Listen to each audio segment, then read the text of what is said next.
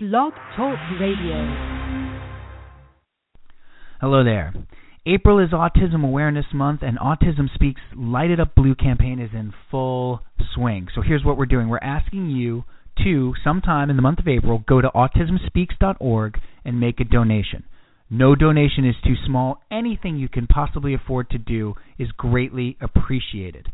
Autism Speaks will use your donation to help continue to provide families with resources and support, to fund research to discover more treatments for autism, and to advocate for the autism community. Please go to autismspeaks.org sometime in the month of April and help Autism Speaks light it up blue. Go do it. All right, now time for Ready to Unload with Cal and Sam Pete. Nice. Good evening, ladies and gentlemen. We're tonight's entertainment. Hold the phone. Hey, brother. This is serious. Serious. We could make you delirious. Delirious. Just a bit outside. That's got to stop, man. We keep having the same conversation.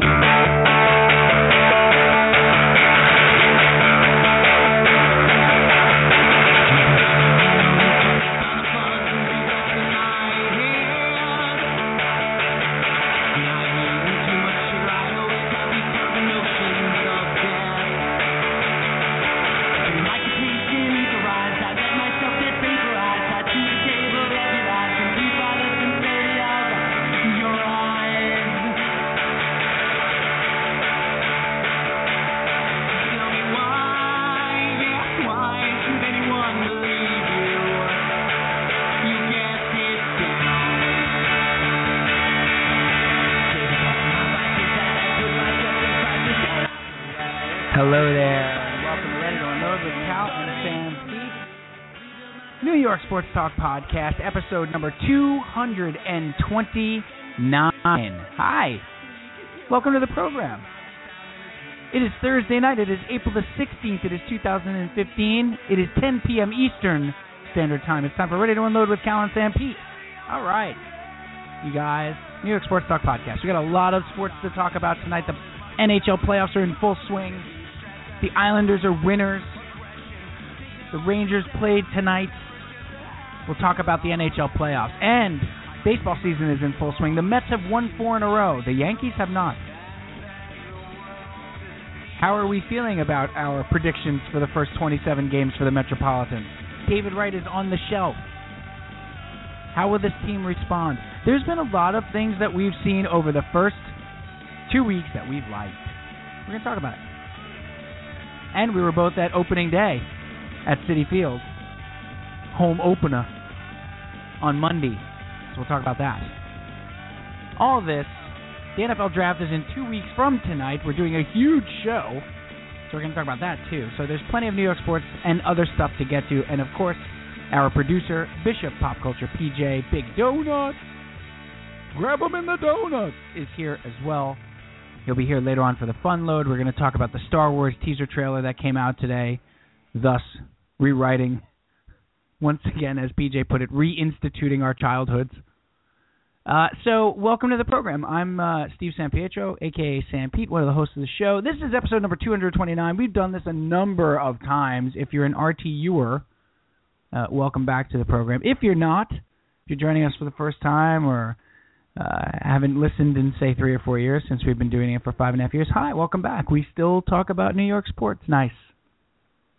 Just go get a piece of cake.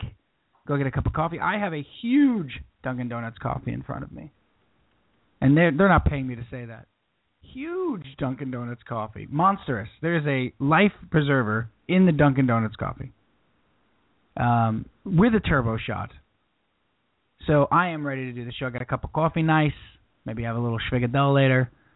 So welcome to the program. Okay. It is probably time to bring in the co-host of the program, I would hope. Cal. That's Cal. him. That's him. He is the co-host of the program. He is the yin to my yang. The Rodrigo to my Bubblicious. I don't know what that means. Promise you I haven't been drinking. His name is Brian Calvi. We call him Cal. Mr. Brian Calniva Capino Caliente. Hi, Brian. Hi, Steve. Welcome to episode 229. We made it. The dream has come true. They said it wouldn't last. They did. A lot of people said that, I feel like. Like 3 people told us. There were 3 or 4 people who were like, no chance. Right. Guys. 229, forget about it. You'll never get to 229. Because we were in New York, so obviously that's what they said. Forget about it. That's what everybody says here. Everyone in New York says it. Yep. Every single one of them. Every single person. The minute you get off the plane at either LaGuardia or John F. Kennedy International Airport, they say, you looking for your bags? Forget about it. Welcome to New York. Forget about it. There actually is a sign in Brooklyn. You know that, right? Yes, I know. You are now leaving Brooklyn. Forget about it. I know all about it. Do you know all about it? Or did Forget about it. So you haven't forgotten about it. Steve, what's going on? We got a lot going on. Dude, where's my car? What are we going to do? What are we going to talk about tonight? There's so much to talk about. I'm busting at the seams to talk New York sports for the first time in 229 episodes.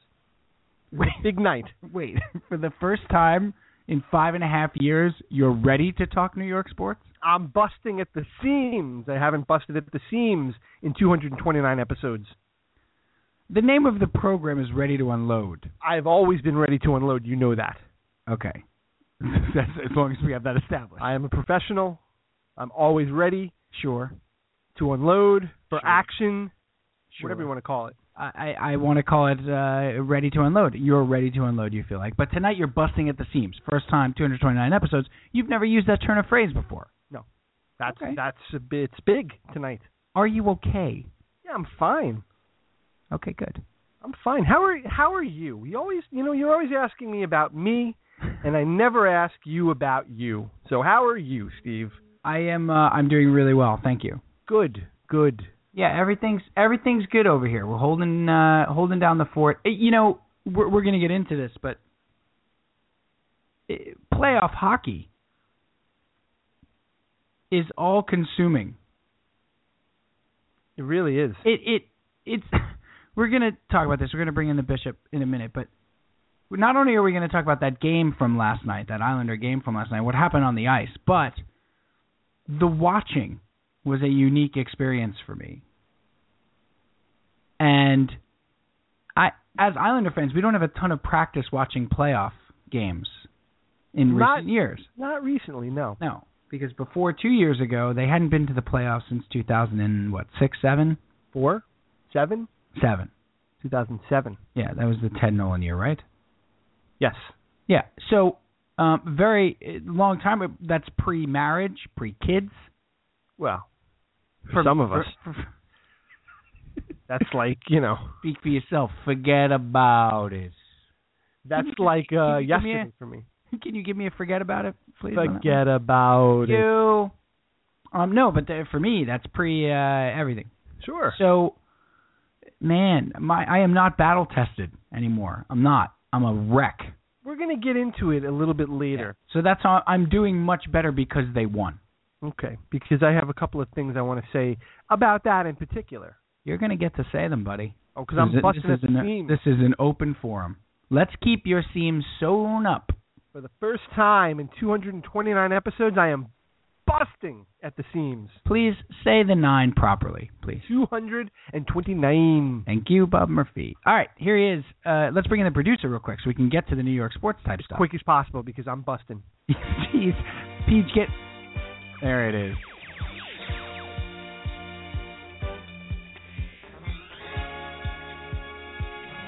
There is absolutely no scenario that I can hear this enough.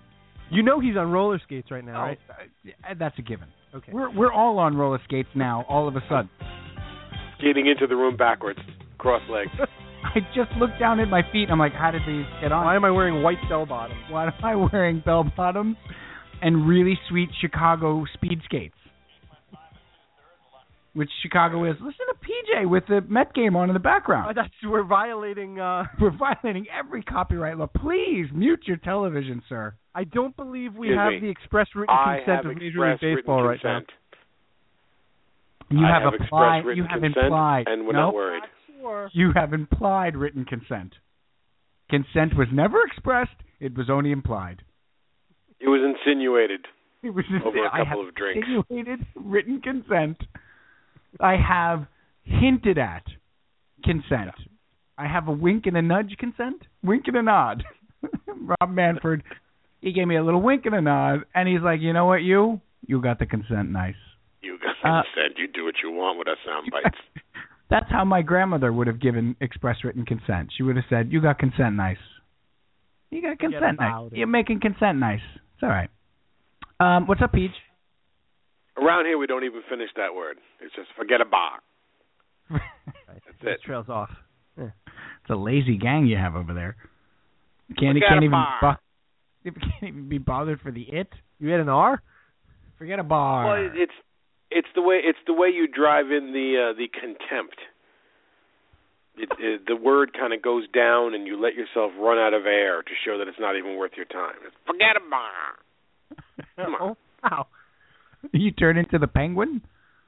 Forget a bar. Oswald Cobblepot. That is a solid DeVito as penguin. Instant impression. It's been a while. Since we've had an instant impression, Peach. That was really spot on. Can we say also that can we mention Paul F. Tompkins and the fact that everything great and funny that's happening on the internet and in podcast world is now connected to Paul F. Tompkins? I feel entirely comfortable saying that. He's literally become my hero. You can't give him enough credit. No, he's the funniest man in podcasting. He's the funniest man on, You Shut Up is tremendous. Like, he's everywhere. He's not getting overexposed, which is nice. And everything he does is great. And everything he does is extraordinarily funny. I felt a wave of fear come over me the other day because I decided, well, maybe he's working too hard. Maybe we're going to have a Paul F. Tompkins drops of exhaustion problem coming up soon. We may need to slow him down. I invent these problems in my head. This is just me, but I'm just, scared. Yes, but you often have these fears throughout a day. Just these random, oh, man, I hope Paul F. Tompkins not working too hard. I got to sit down. I should probably sit down. Please. You don't even want to know the scenarios I talk myself into.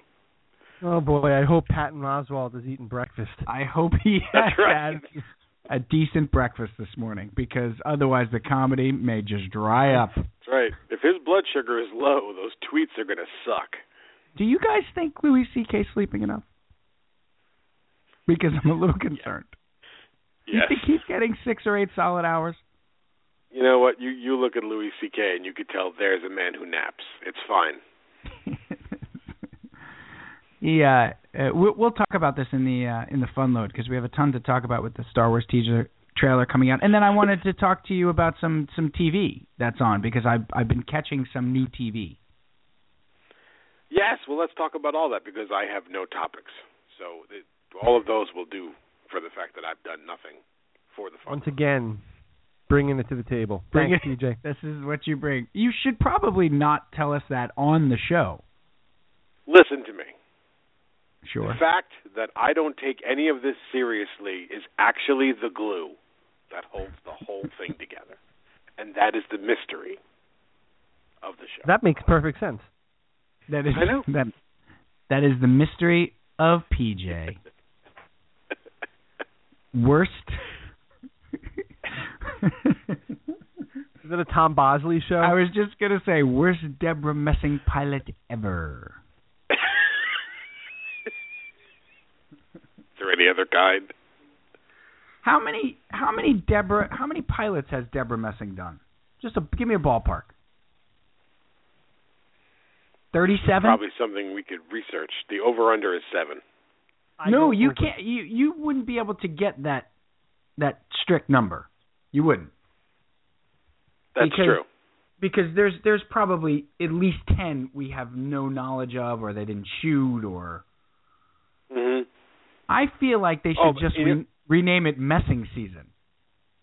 This is the 4th time this year I've heard somebody call for a pilot network. The head of Deborah Messing. 4 times this year. Bring me the head of Deborah Messing. Bring me the head of Deborah Messing. She amuses me. Yes, someone just recently again called for, like, now that it's the age of Netflix, yep, they should launch a pilots streaming service where you could see all the pilots that have been developed and abandoned from the beginning of television to now. It would be so interesting. Everybody would love it. The Pilot Network, yep. Makes perfect sense to me.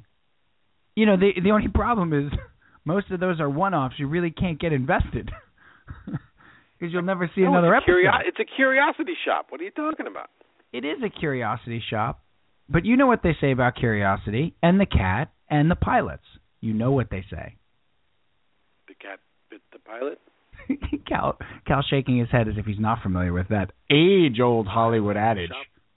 Can you fill me in? Curiosity killed the cat right after he shot his first pilot. Oh. That's right. That's it. It was Morris the cat.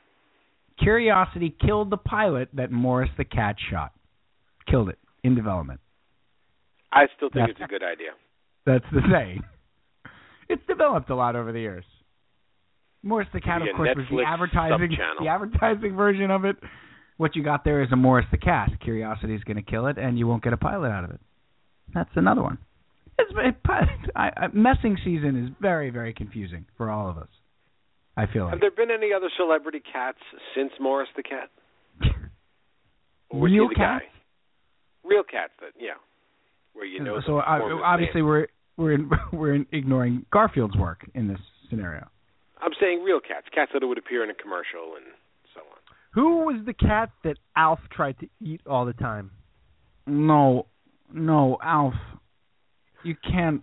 No. Eat the cat again. What was that cat's name? No, Alf. Please. You're from another planet. Cats are pets here. For the 50th time. Willie, cats are delicious. Alf. Why is Alf stuck in our lexicon? Why is Alf stuck in there? There's so much more valuable information I could have in my brain, and I can do a Willie impression from Alf. There are so many. You said it last night, Cal. You spent 3 hours trying to help your daughter with their math homework because the Common Core is a ridiculous system and situation, and you need an advanced degree in algebra to help your child with their math homework now. Yes, that's true.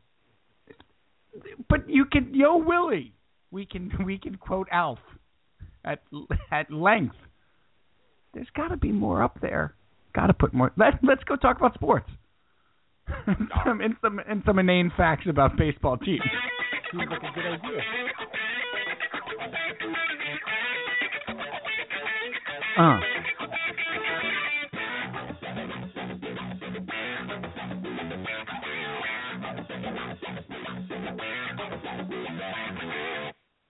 We went from roller skating in the 70s to roller skating in the 80s. Yes. Skated right out of the decade into the next one. Right out of the decade. Pete, I'm going to spend the next hour or so talking about sports and also trying to think of a famous real cat. So thanks for putting that up there. Thanks for throwing that out there. How about Bob Buttons? There's got to be one, right? There's got to be one. There's got to be at least one. At least one. Wasn't there a presidential cat? A presidential cat? Yes, like one of the presidents had a cat. Like a lot of them have dogs. A number of them have dogs, yes. But I believe there must have been one that had a cat or cats. Dr. Katz? Not Dr. Katz. Great show. Underestimated show. Tremendous. Saul Katz. Not Saul Katz. Definitely not Saul Katz, Met fans. Don't worry. Tremendously underrated show. Dr. Katz they should bring back. On the Messing Network. On the Messing Network. It's messing season. How many messings did you go out on this year? No, pretty dry messing season. There's a website called Famous Cats from TV and Film. Of course there is. Because of course there is. All right, you get to work on that, and Cal and I are going to talk sports. Okay. Not as interesting as you'd think. And I wouldn't really think it was that interesting in the first place, so we're really... Yeah, you know what? I suggest we don't come back to this. That pin we put in Famous Cat, take that pin out. Yeah. I'm going to say we let that die. Cal, where do you want to start? Do you want to start on the New York Islanders? Because we probably should. I suppose. And then move to the Mets and the Yankees, and then the draft. And of course the Rangers. Now we don't want to spoiler alert it. Maybe somebody was in the scenario I was in last night, DVRing the game. Of course, they probably wouldn't be smart to listen to a New York Sports Talk podcast live. So you know what? Spoiler alert: the Rangers won tonight, 2-1. And that game, I watched like the first 10 minutes of that game or 15 minutes of that game, and I thought the Rangers were going to win 37-0. That's how it looked like in the beginning, for sure. It really did. It really looked like the Penguins were just... And they gave up a goal within 28 seconds, in the first 28 seconds of the game. And it wasn't even like hard. Nah, it was great. Yeah, it was like a pass up the boards. Fleury let a rebound out that was so it was a complete T-bone steak to Brassard, who buried it. But the Penguins, I guess, settled down. They did. They got a goal in the second period to cut it to 2-1. From Blake Como, former Islander. Right. His first NHL playoff goal. Right. And that was it. He wasn't going to get one with the Islanders, Cal. Ah, that's funny. Hey. If he had stuck around a little bit longer, he might have. But then it ended 2-1, and I guess it was a pretty tight third period. I guess the Penguins... Look, the Rangers should win this series in 5 games at best, or at most, I should say. They're a vastly superior team to the really banged-up Penguins. For the Penguins to have any chance in this series, they have to get one of these 2 games in Madison Square Garden. I don't think that's happening. And from what I saw tonight, Malkin does not look like he's 100%. Their defensive core is a disaster. They're missing guys left and right. Yeah, Ehrhoff's not playing. Just their defense is shambles, which is actually a French champagne. Shambles. Chambliss. But back to the Islanders. Let's do this. Enough of that. Well, there's no reason to be that way. There's nothing to get hung about. It's the NHL playoffs. Right, but enough of the Rangers. We're not here to talk about the Rangers. What if I was? You're not. What if I showed up tonight ready to talk Ranger hockey? Then the floor is yours, sir. then you have the next 45 minutes to yourself. Have at it. The game last night for the Islanders was... I want to do this 2 ways, Bri. I've prepared for you Islanders hockey 2 ways. First, we have a deconstructed Islander hockey, and then we also have a Lovely. hockey with a pomme frite. Why are they doing everything 2 ways on cooking shows? Everything. Actually, it's 3. It's often 3 ways. So what I did tonight was Beets 3 ways. So just do the 1 way and make the 1 way good. And how many ways can you do Beets? You can do Beets a number of ways. I have a Beets flambe. I have a Beets with a frisee, and a beet fried beets with jicama and okra. I watch a lot of cooking shows. No, the 2 ways I want to go here. We didn't get to talk a lot about what happened on the ice because I watched the game so late. Right. That we haven't yet gotten to talk about the good points of what they did on the ice. So I just want to point out 2 things, and kind of have a discussion about them.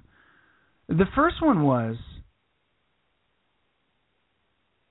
I can't remember a time where in recent, the last 25 games or so, where the Islanders were as careful with the puck in their own zone and your biggest thing about stick down and being ready for passes, even especially outlet passes out of their zone, wasn't as big of an issue last night. Not last night, no.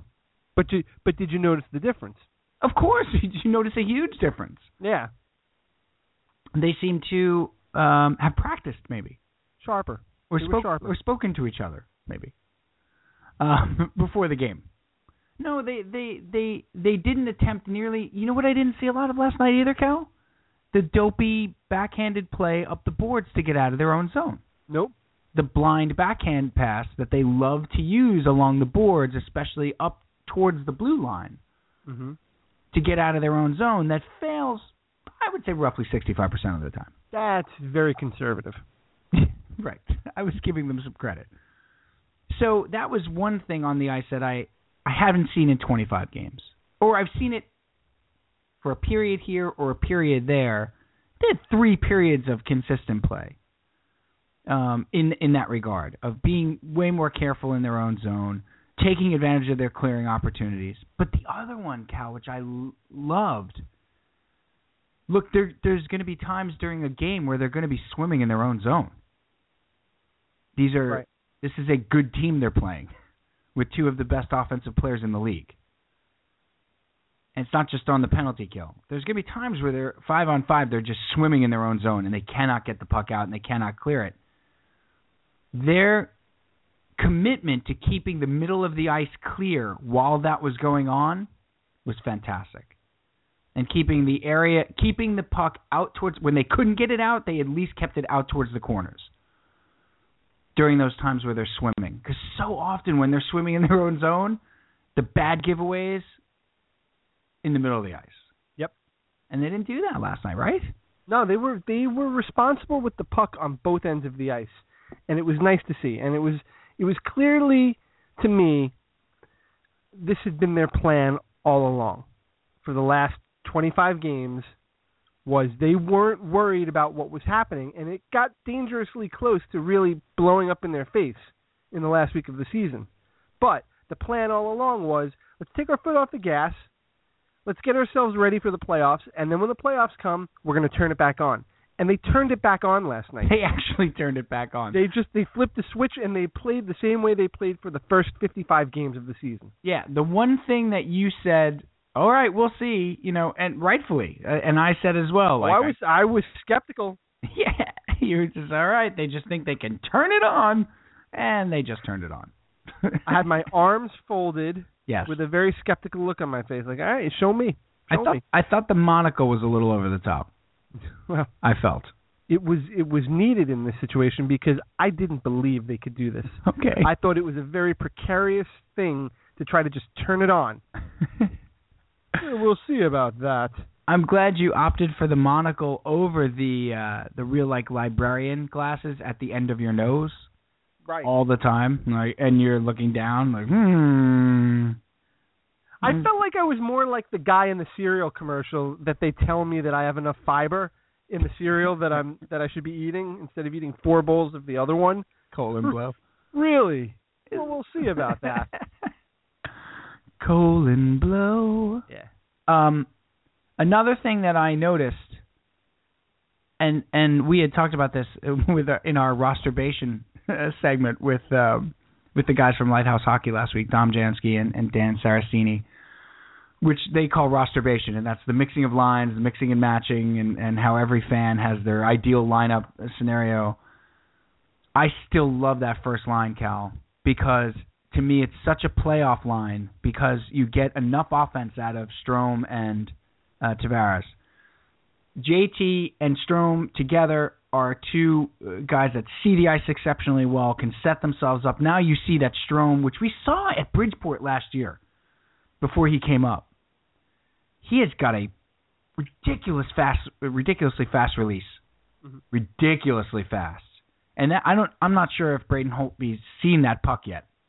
I watched it like 7 or 8 times. Yeah, I never saw it. I mean, unbelievably fast release. So him on that right wing is great. And Kuhlman was an animal last night, Cal. Yeah. That was one of the best games I've seen him play this season. That's why you got that guy. But he provides the defensive zone responsibility that first line needs. He's got a good enough handle that he can play on that first line. He forechecks really, really well. He threw the body around yesterday on that first line, which was great. And Kuhlman, that Kuhlman, Strome, JT line, I really like. I really like as a playoff first line.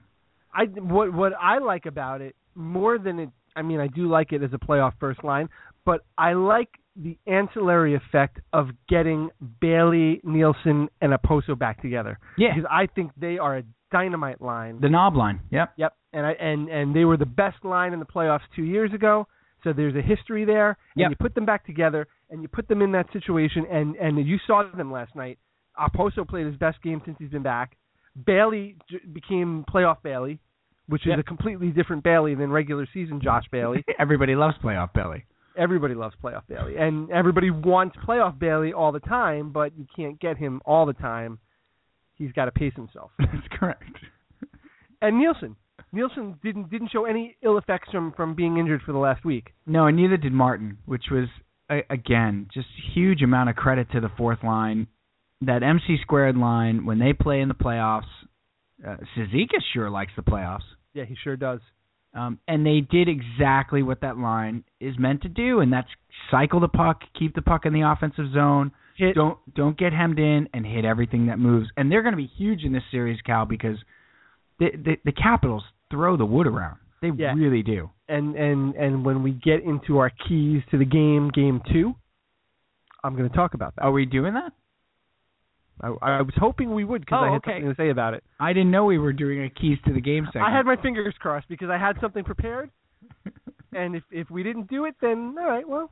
Did we get a sponsor for the keys to the game? Keys to Let's go with Ridgewood Savings Bank. Ridgewood Savings now. Okay. Are they still in business? I don't bank there. I was trying to go with Dime Savings Bank? Yeah, like something that's out of business. Chemical Bank? Nat West?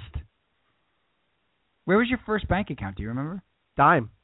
Really? Dime Savings Bank of New York. I was always jealous because McWalters went to Dime, and we had a Nat West, which became Fleet.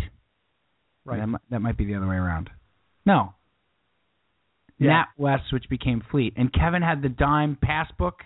Yep. The little passbook thing. That Fleet Bank has now become a Bank of America. It's BOA, yeah. It's Bank of America. Just in case you were wondering. Nat West was my first bank account, and they didn't have the cool little book. Yeah. I love that book. The Dime Savings Bank savings book. Right.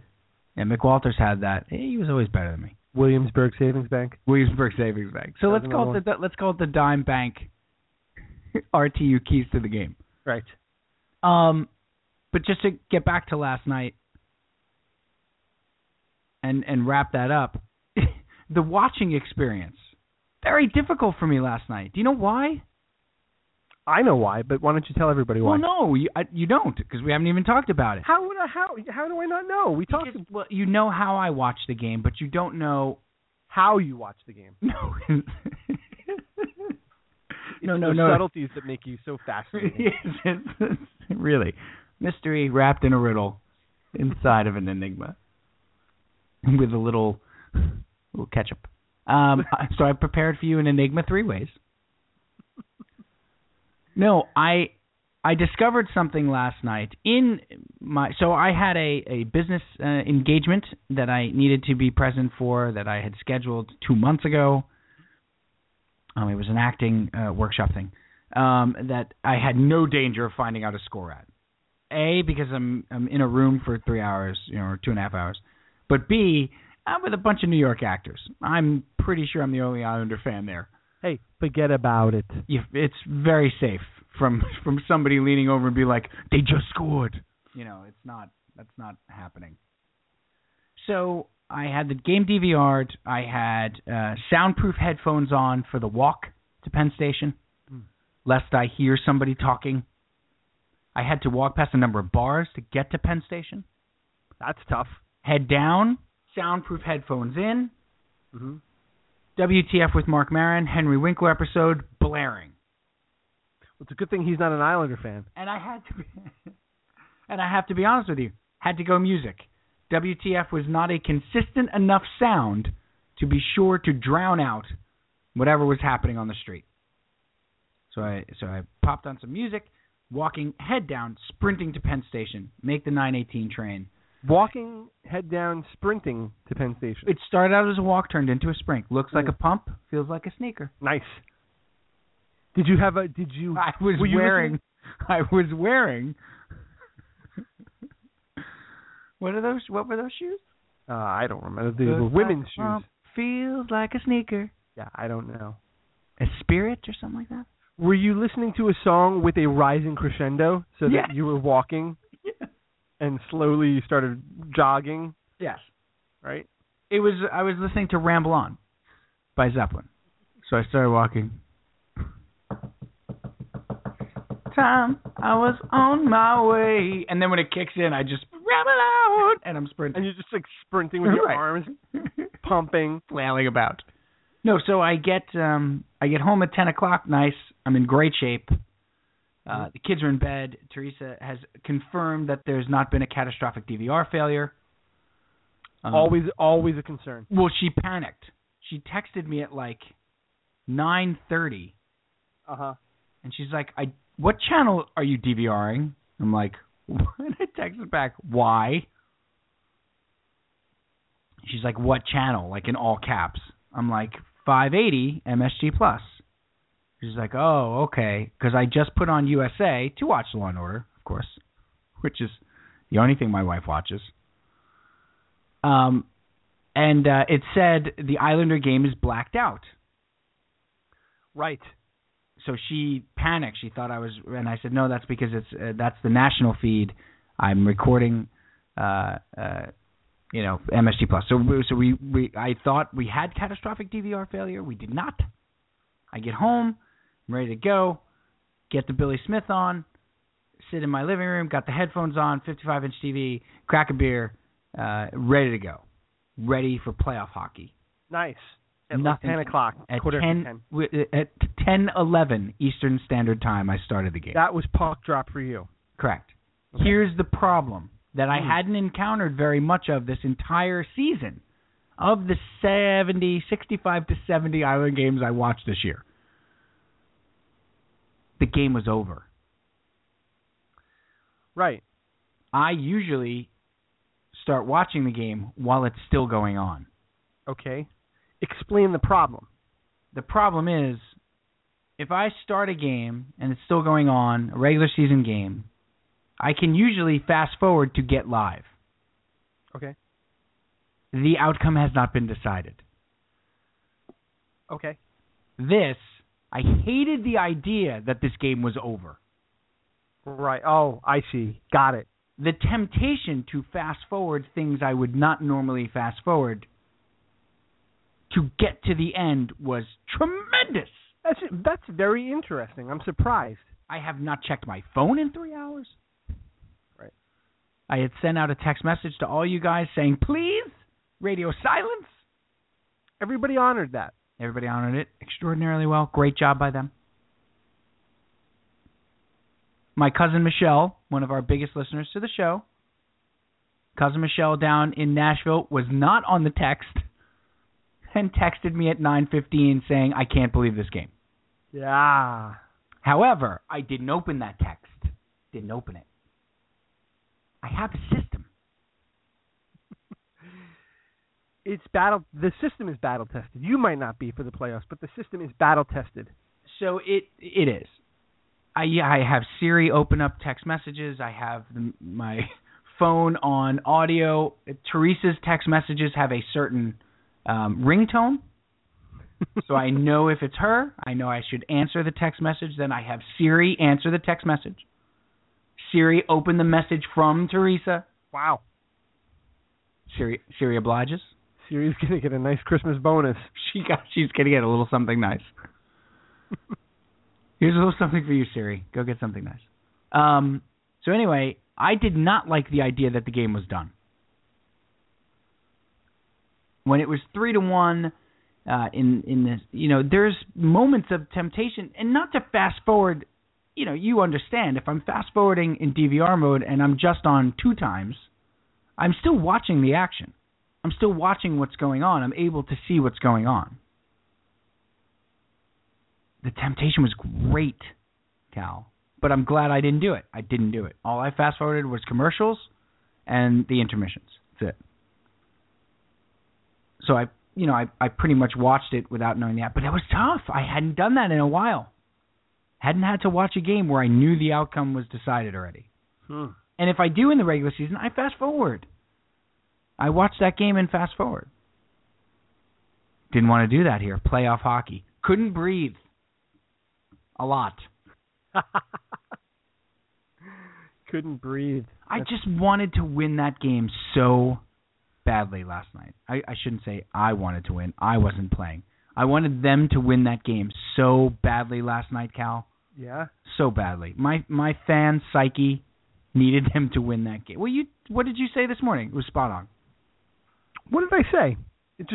It felt very different this morning because the last 48 hours I've had a knot in my stomach.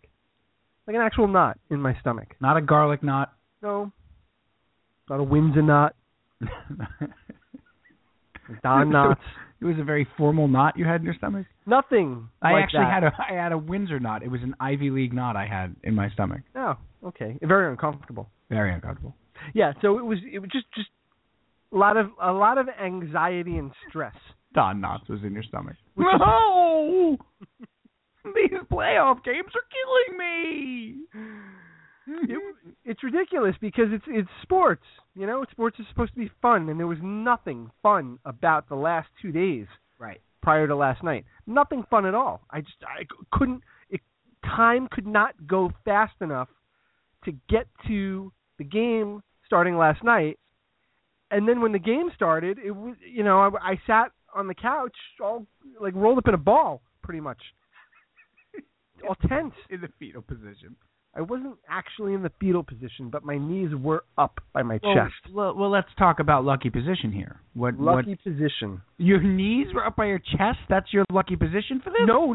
That's not a lucky position. That was how I wound up. That's how my body involuntarily wound up. Contorted? During this scenario. Do you do Bakram yoga while you're watching an Islander game? We turn the lights down. We put the heat up 85. I go the full kids loaded. bring in stones. Place them strategically about. It's very ritualized, your Islander watching. It is. Hare Krishna, Krishna Krishna, shooting stars, Krishna Krishna. It's Tell me that wasn't your lucky position, though, please. That was not my lucky position. No, I have a lucky spot. Okay. On the couch. If you are looking at the couch, I must be all the way to the right, with my left arm on the armrest. Doesn't always have to be on the armrest, but if I were to rest my arm anywhere, it would be on the left arm. Are you ready for this? Yeah. Guess where my lucky spot is? On the right side. It's if you're looking at the couch, far right. Yep. Legs crossed. Yep. Left arm on the arm. Yeah. Right hand has the beer.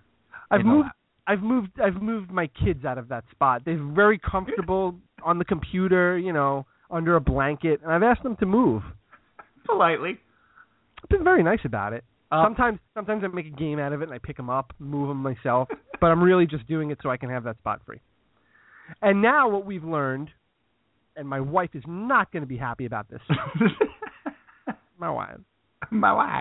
Which, a first star of the game last night, absolutely my wife, Allison. Right. Without a doubt. Tremendous job. Or none. We spent approximately 3 hours doing math homework last night with my daughter. My goodness.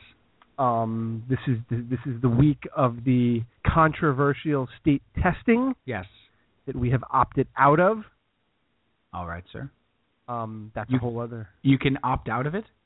Oh, yeah. Not only can you opt out, well, we'll get into that another time. We should preface this by saying your wife is a teacher. Is an elementary school teacher, She's a middle school teacher. Yeah. Well, she's familiar with the New York State education system. Yeah, basically, if she says to do something, then I'm going to follow her lead. Right. Anyway, so we're doing the homework. The game is on, not on my television, but it's a recording. And I'm a wreck trying to help this kid with her homework who's stressing out over it. I'm stressing out because there's a playoff game going on that I can't watch yet. It was a nightmare. Finally, around 9:30, we sat down to put the game on. My wife, Allison, said, I can't wait to watch this game also. I said, really? She said, yeah, I want to see what happens. I'm like, okay. I said, you don't know what happens? Because she had been on her phone all night. Right. I said, you don't know what happened? She says, no, I have no idea what's going on. I said, oh, that's great. So we sat down. She was on the love seat, laying. She was on the love boat? She was on the love boat. With Charo? It's going to be very expensive to bring Charo into my house for the rest of the playoffs. And she eats a lot. Man. Fred Travellini somehow showed up. I don't know what we're going to do with him.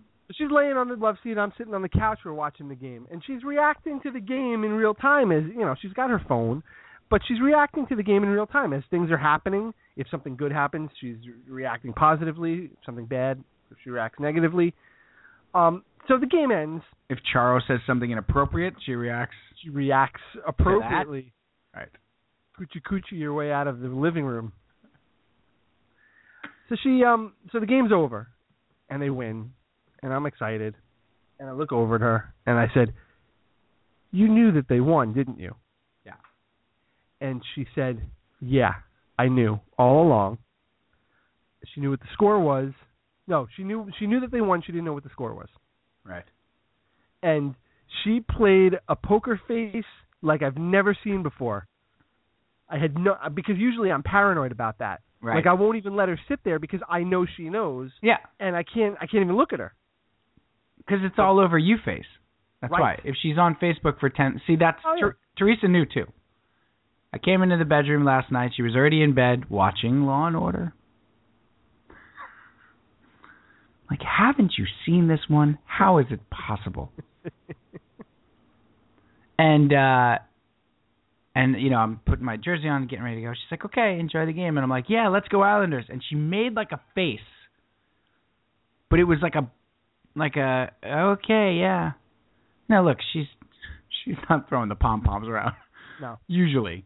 But I was so wired for somebody to give something away. Yeah, it threw you off. That I literally turned into Cumberpatch on Sherlock Holmes and was like, the degree of face went to a 75-degree angled smirk. She only does that when she's lying. Clearly, they've lost. I had it in my head for the whole first period that they lost the game. Wow. I really did. Because of her, right? So then I finally get over that. I'm finally like, nah, she didn't give anything away. Get into bed at about 1 o'clock because I stayed up, and now I'm catching up on Twitter and reading all about the game and stuff like that. And she wakes up as I get into bed, and I just give her the thumbs up that they won. I know. Yeah, she knew the whole time. It's amazing how that worked out. Yeah, a tremendous job by them. But anyway, I'm going to have to do that again tomorrow night. Well, and that's now the problem is Sunday. Yeah. Yeah. Oh, Islanders, how could you have done this to me? Well, here's the deal. If they happen to win the next two games, yeah, you know you're not watching a live game for the rest of the playoffs. That's correct. You know that. I am watching the first period live tomorrow. Ooh. Here's how this works tomorrow. That's taking a chance. Tomorrow night, for the first time in 4 years, our leap year, a live television event, the Olympics. A president will be elected. Nope. Keep What going. happens every 4 years? An angel gets its wings. Nope. I don't know. What? That's a bell ringing. The old band is playing music. You're getting the band back together? We're not getting the band back together. How dare you? That's not what we're doing. Nobody's allowed to say that. I'm sorry. I didn't mean to imply anything. The implication was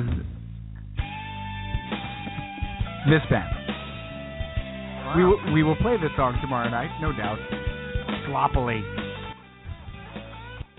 As we will have not played together in 4 years. I think it's 4 years. It's 3 or 4 years. We decided to do this. We tried to put this together about 6 weeks ago. Again, making my commitments well in advance. These are probably, PJ's among them, so I should say, the other three guys are probably more difficult to get in a room together than, like, the Eagles at this point. Like, I would probably have an easier time putting an Eagles reunion together than this. So I can't cancel it.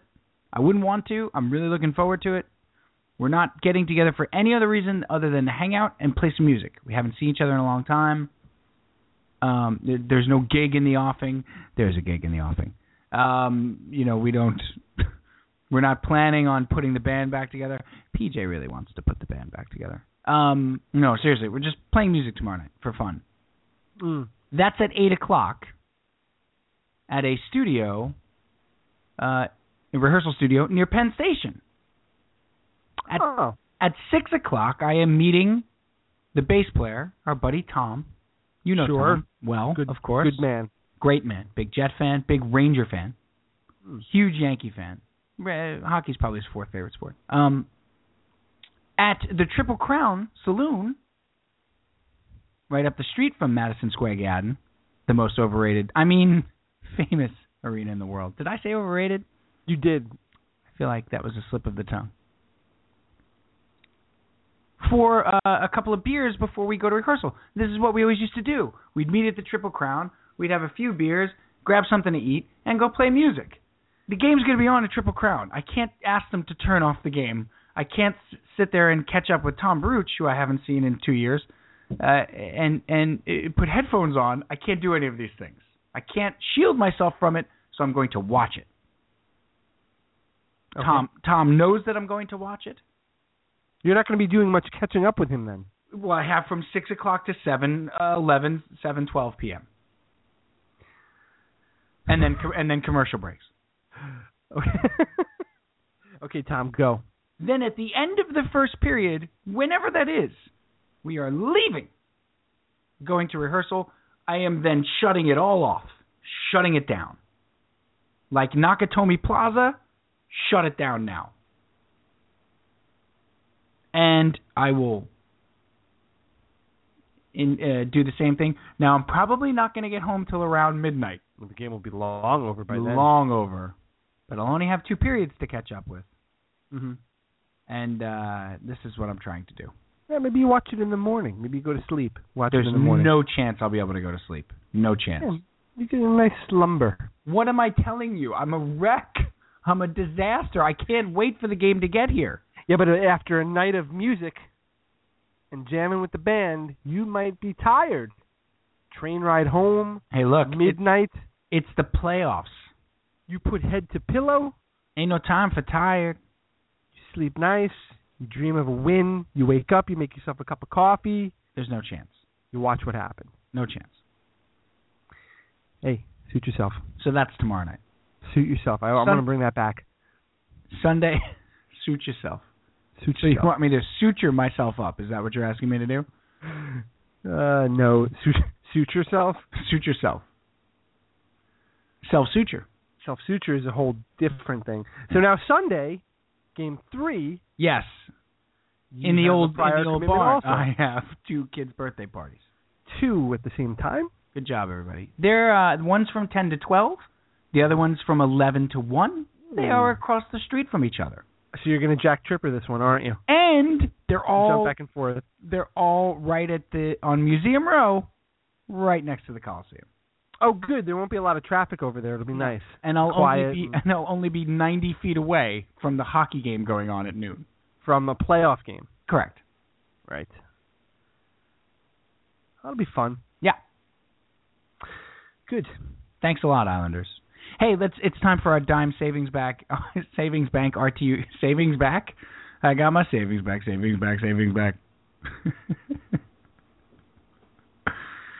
It's time for the Dime Savings Bank RTU keys to the game. Game 2, New York Islanders, Washington Capitals. Cal? Well, Steve, I think the biggest key to the game in Game 2 is that Washington's going to come out very physical in this game. We thought they were physical in Game 1. Now they're going to be ornery in Game 2, and the Islanders have to be prepared for that. They're going to have to withstand the physicality of the Washington Capitals. They're going to have to really stem the tide for the first 10 minutes of the game, try to get the emotion of the crowd out of it. They can do that, and they can get out of that first 10 minutes tied or down a goal at worst. They're going to be in pretty good position to steer the ship back in their direction, take Game 2 with a commanding 2-0 lead going back to the Nassau Coliseum. My dime savings bank keys to the game. My other key, Cal, and just as you're being serious, I am too. I want to see them continue to really forecheck, backcheck, and really hound the puck. Kuhlman was great. Oposo was great. Their forwards were really... Brock Nelson was tremendous. We got to mention him. He played his best game in 35 or 40 games. He really did. They have to continue to hound the puck at all times on 5-on-5. They did such a great job of back-checking, such a great job of pushing the Capitals out. They did the exact opposite of what teams try to do to the Islanders. When the Islanders are trying to carry in and use their speed, teams try to push them in through the neutral zone, right? They try to make them come through the middle. The Islanders trying to make them go to the outside and pick their pocket as they took it over the blue line, up at the blue line near the boards. I want to see so much more of that. I want to see, you're absolutely right, the first 10 minutes are going to be crucial for the Isles. Yeah, because Washington's on the ropes right now. Yes, they cannot afford to go down 2-0 in this series. Yeah, which is ironic since if they maybe had a savings account at Dime Savings Bank, they could afford lots of things. Dime Savings Bank, it doesn't exist anymore. The other huge key for me, Cal, I think Braden Holtby's confidence was a little shaken. I really do. The Nelson goal, while it was a really nice shot, was soft. He should have had it. The Strome goal he never saw, and the Bailey goal was a tough goal, but again, had it, let up a rebound, couldn't quite control it. I think throw pucks at him early. Throw them from all sorts of angles. Throw pucks at him early. Get pucks on the net early. That's another thing that they did really well last night, Cal, that they haven't done well in a while. Let's get pucks on net. If you're going to shoot, get it on the friggin' net. How many times has this team missed the net? Sure. So I think that's a huge key. Go right after Braden Holtby. Let's see if his confidence was shaken by the other night, because he did not play well. He didn't. It's going to be crazy pants. But just a tremendous job by that team in Game 1 to really just put us all at ease. And that's what it was. And winning the game last night just changed everything. If they had lost that game, I believe the anxiety and stress would have continued throughout today into tomorrow night's game, and tomorrow night would have even been worse than last night was. Go ahead, I'm sorry. No, and by winning that game, you used the perfect word. It settled everything. It just settled everything. Now, I anticipate tomorrow starting to get the butterflies again and starting to get revved up for the game again. But today was nice. Today was the first day I felt like a human being in a long time. It was nice. It's true. You did. It sounds ridiculous, but it is true. Ridiculous or not, we just spent 20 minutes talking about sitting on the one side of a couch watching a sporting event. It's all very ridiculous. Nothing's ridiculous, and it's all ridiculous at the same time. Yeah. So I don't even care. And you know what? I like my lucky position. It's turned out well. Worked for the Metropolitans last night too. Oh, that position. Not last night. The night before. Is cross sport. It has cross sports. Okay. It's also how I usually sit on the couch, so it's kind of convenient. It's true. The same thing with me. I think the big difference is I'm just not moving. Right. And I find myself watching like Veep in that position and not changing that position and being like, I could swing my legs up if I wanted to. Just Veep? That's right. I want things to go well. Okay. In Veep, so I stay in that position. So we good on the Islanders? You feel good? Yeah, I really very briefly want to mention my experience on Saturday night at the Coliseum. Oh yes, you have to. Sorry. I want to spend maybe like 120 seconds on it. Okay. Starting now. So I went to the last regular season game at the Nassau Coliseum on Saturday night. It was we called an audible, last minute decision. Saturday afternoon, I had decided, you know what, I have to be there.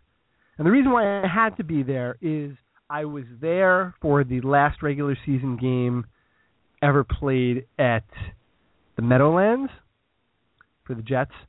I was there for the last game ever, really. There was no game played after that at the Meadowlands. That was the last game.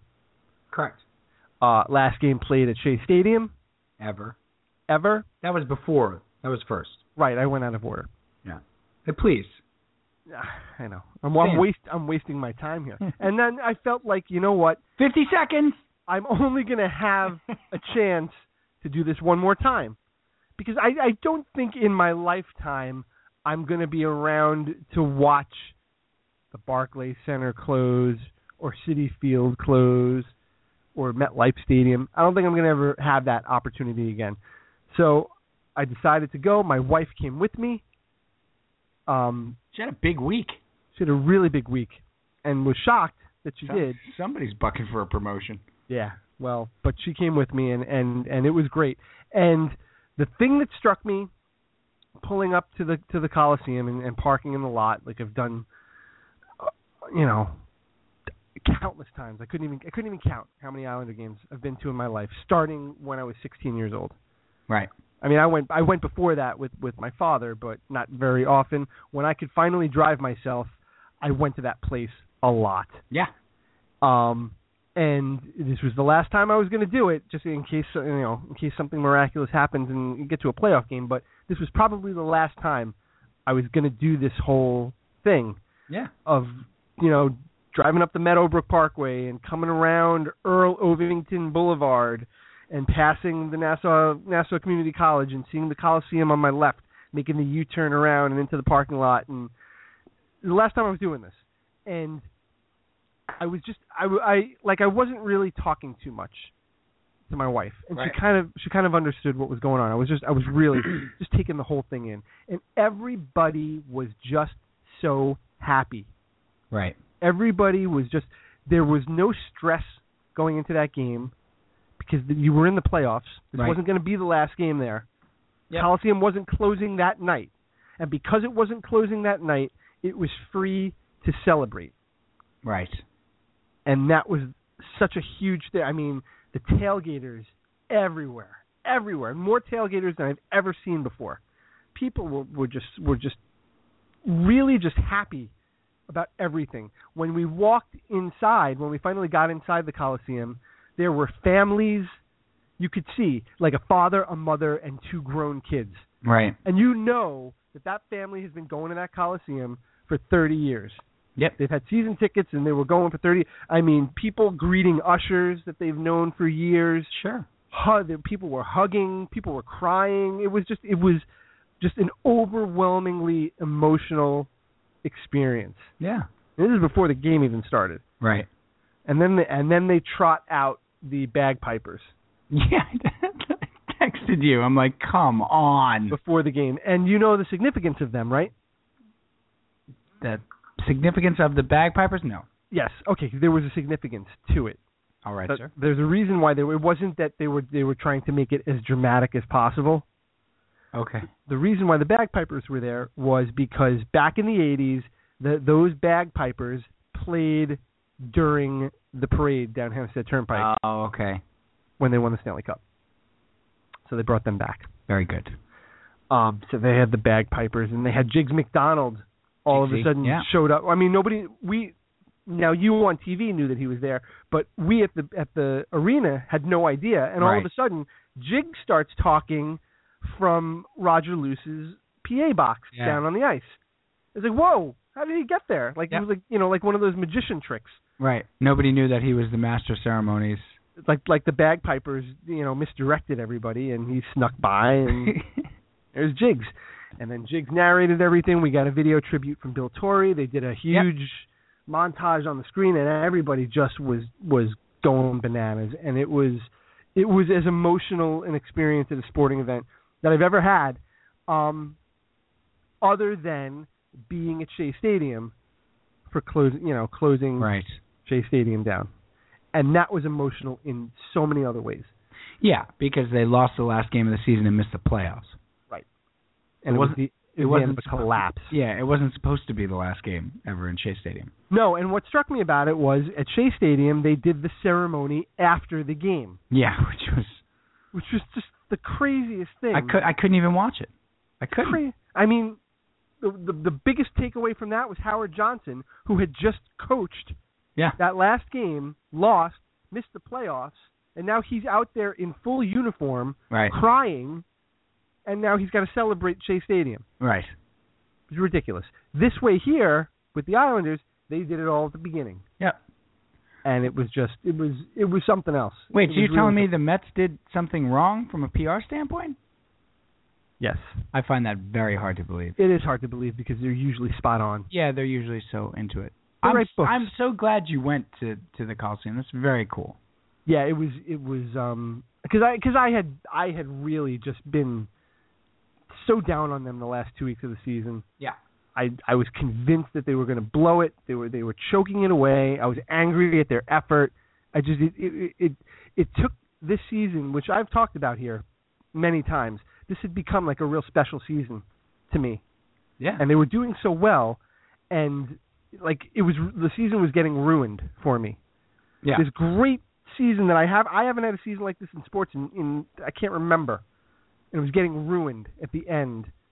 And they kind of saved it. They saved it with that win against Pittsburgh on Friday night. Yep. Because they really they showed up to play and they were a completely different team. And then Saturday, last game at the Coliseum regular season, I said I have to be there. So I went, and it was good. I'm glad I went. Now I'm back in. So. Yeah, and it's funny because Jack Capuano was on with Francesa today, which is bizarre. It was just so strange to hear a guy we know very well, but like nobody knows in New York sports what Jack Capuano sounds like, unless you're an Islander fan. Right.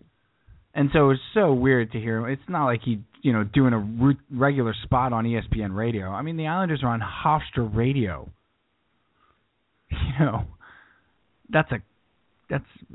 So anyway, weird to hear him on with Francesa anyway. And he said a number of things that sort of stuck out to me, but one of them was along the lines with what you're saying was, Jack, it's been a special year. Special, everybody's doing it, And Capuano said, we weren't going to not make the playoffs. Like that was our singular focus at the beginning of the year was to make this a special year there. And you got that from them all year. Yeah. We were not gonna miss the playoffs. Basically, was what he said. Like that was it. We set our goal. Everybody, nobody gave us much chance to do it in the media. We didn't care. There was no chance we were not going to make this a special season at the Coliseum. No chance. Mm-hmm. And I thought that was kind of cool. Cappy did a nice job on with Francesa. Cal, he did. So. He did. I think he elbowed up the Boston a little bit. Yeah. The Massachusetts dialect. I think he elbowed it up a little bit. Battle hard, and they were. If we just play to our system, battle hard. I'll take your test, Nom. Come on, Herb. Jim Craig. Actually, that's my impression of Jim Craig is always what's his name doing Jim Craig in Miracle. Oh yeah, it's what's his name? He was on Friends. Kelsey Grammer. That's it. Good job. Thanks. Kelsey Grammer played Jim Craig in that movie, right? Yes. I thought so. Definite stunt casting there. Right. I feel like. David Hyde Pierce would not have worked. So we're playing the Russians. Jane Leeves. Jane Leeves also in Miracle. I love how we're recasting this movie in the worst way possible. With just the cast of Frasier. With just cast of Frasier, right. They're gonna play all the roles. Mahoney, of course, will be Herb Brooks. Herb Brooks, of course. He could actually probably pull that off. He's that good. And then there was the other woman. I don't know who that was. Yeah, whoever that was. Right. There was another woman on the show, Roz. And of course there was Roz. It was her name. Her name was Roz on the show. Yeah, that was his producer. Right. I don't know who she was in real life. And there was Maris, who, much like Vera, we never saw. Never saw Maris. Right. Right. Do you remember what Vera's one line was on Cheers?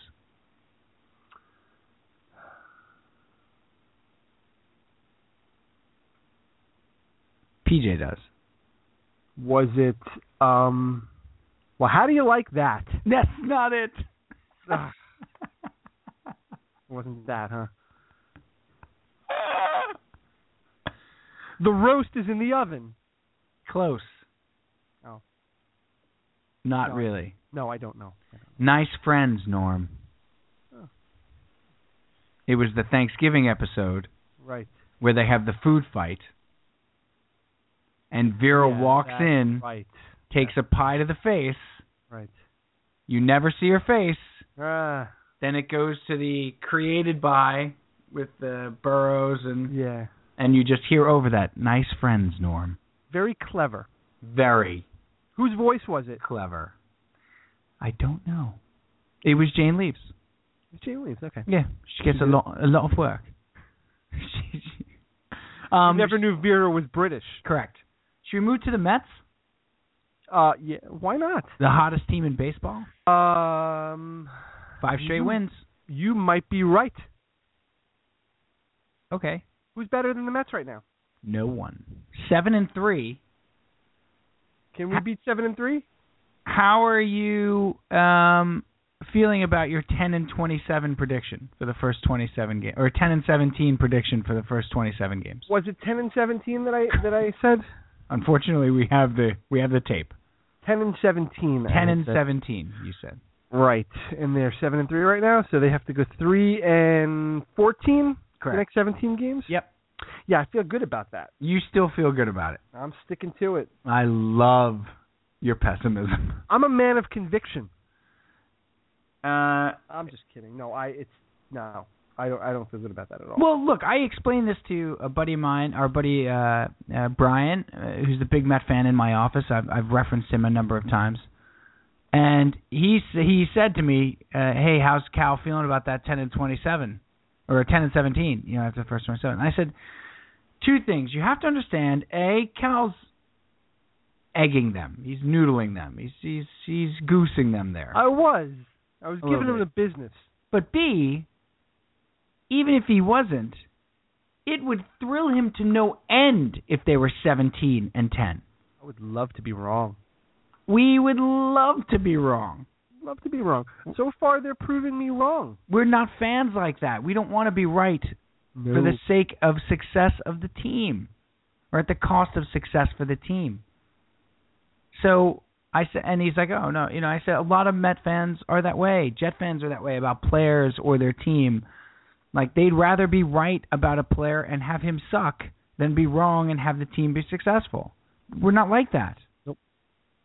Not at all. Our pessimism was because we didn't feel like they had done enough to be competitive. Prove us wrong. I would be thrilled. Well, guess what? Through 10 games, they're doing a pretty good job of trying to prove us wrong. A dang fine job. I am not going to stand here and say they have proved us wrong. Especially because you're sitting. I'm sitting. I'm not standing. I am sitting. They're not a 90-win team. They've still got a long way to go to be a playoff team, to be a 90-win team. Yep. But what they've done in the first 10 games is nothing less than impressive. I'll be the first to admit it. Yeah, and there's a lot of elements to it. David Wright goes down with the hamstring. He's going to be gone at least 3 weeks, so that's a big blow. That was 2 games ago. They've survived. They lost Jerry Mejia to the PED suspension. They lost Mejia to the PED suspension, which they came out and said, I liked what Wright did. I did. I liked what Wright did there. Coming out and being the captain and saying how disappointed they were in him and, really admonishing him. I thought that was good. They've survived some rocky outings from Dylan G, some rocky outings from, rocky outing from John Neese. They're doing it in pretty impressive fashion. They're not hitting a ton of extra bases. Michael Kadire has been, what is advertised? He's a professional hitter. He's gotten some big hits. in big spots. Curtis Granderson has done a nice job in the leadoff spot. His OBP is over 400. So he's getting on base. They've done a nice job. And, of course, Harvey and DeGrom are going to develop into this idea where you're going to win 3 out of 4 of their starts because they're so good. So if you can kind of piece together, wins in those back 3 starts with Nice, G, and Cologne, you can start. One thing we've always talked about, and Familia has stepped in and been the closer and been fine, which you love. Well, I love him. Got another save tonight. Remember, we've talked so often about how important your 3, 4, 5 starters are if you have 2 aces at the top of the rotation. And specifically your 4 and 5 starters. Like, you need to get competent pitching out of your 4 and 5 starters to win those games, to go on streaks. That's how you go on streaks. Right? Your 1 and your 2 guys are going to be givens. They're going to keep you in a ball game, and you'll have a good chance of winning those games, even if you do it after they're out of the game, because they're going to keep you close. But your 4 and 5 guys, you got to win those games to go on streaks. And they have. They won 5 in a row. Yeah. And that's how you build a 90-win season. They won 5 in a row, and 3 of those games were not well pitched. No. Yep. And one of them was Harvey's. You build, you win 5 here, and then 6 there, and then 4 here, and then 7 there. You don't go on prolonged losing streaks because you have those 2 stoppers. Right. You should never have more than a 3-game losing streak with that pitching staff. So here's a couple of takeaways in the first 2 weeks of the season. All right. A couple of takeaways. This is we're going to call this extra innings. Dime Savings Bank. It's back again. Yeah. The first thing is there's a quiet confidence about them. Yes. You're watching them, and other than their buffoon manager that keeps running his mouth about they got to get used to the atmosphere and we'll be there on October 1st, and he's the only one that's really saying anything. None of the players are talking like that. They're just putting their head down and they're doing their thing. They're not celebrating excessively. They're not showboating. They're not taking anything for granted. They are just playing hard. They're playing hard baseball, good, solid baseball, and doing it in a Bisman-like fashion. What's a Bisman now? A Bisman-like fashion is just putting your head down and going about your job as if it's your job. Would that be B-I-Z-M-E-N, Bisman? B-U-S-M-A-N. It's Busman. You'd think it would be Busman. You would think that. Yeah, no, it's pronounced Bisman. Very well, then. Right. John Bisman. Right. He's the one that coined the phrase. Yes, I remember that. You remember John Bisman, right? Very famous. Coined the phrase. He had a very thick beard. Bisman-like fashion. Right. And he was very serious all the time. Very serious. Never made a joke. Nope. Never. Not once. Handled his work in a very Bisman-like fashion. That's where that comes from. Right. He carried a briefcase. John Jacob Bisman, I believe, was his name. Correct? Well, I knew he was John J. Bisman. I didn't know his middle name was Jacob. Jacob, indeed. John J. Bisman. They got about it in a John J. Bisman fashion. But that's what strikes me about this team. That was a serious guy. Yeah, I totally agree. Right? The other thing that's striking me, and again, could not be more thrilled to have been so wrong about Bartolo Colon.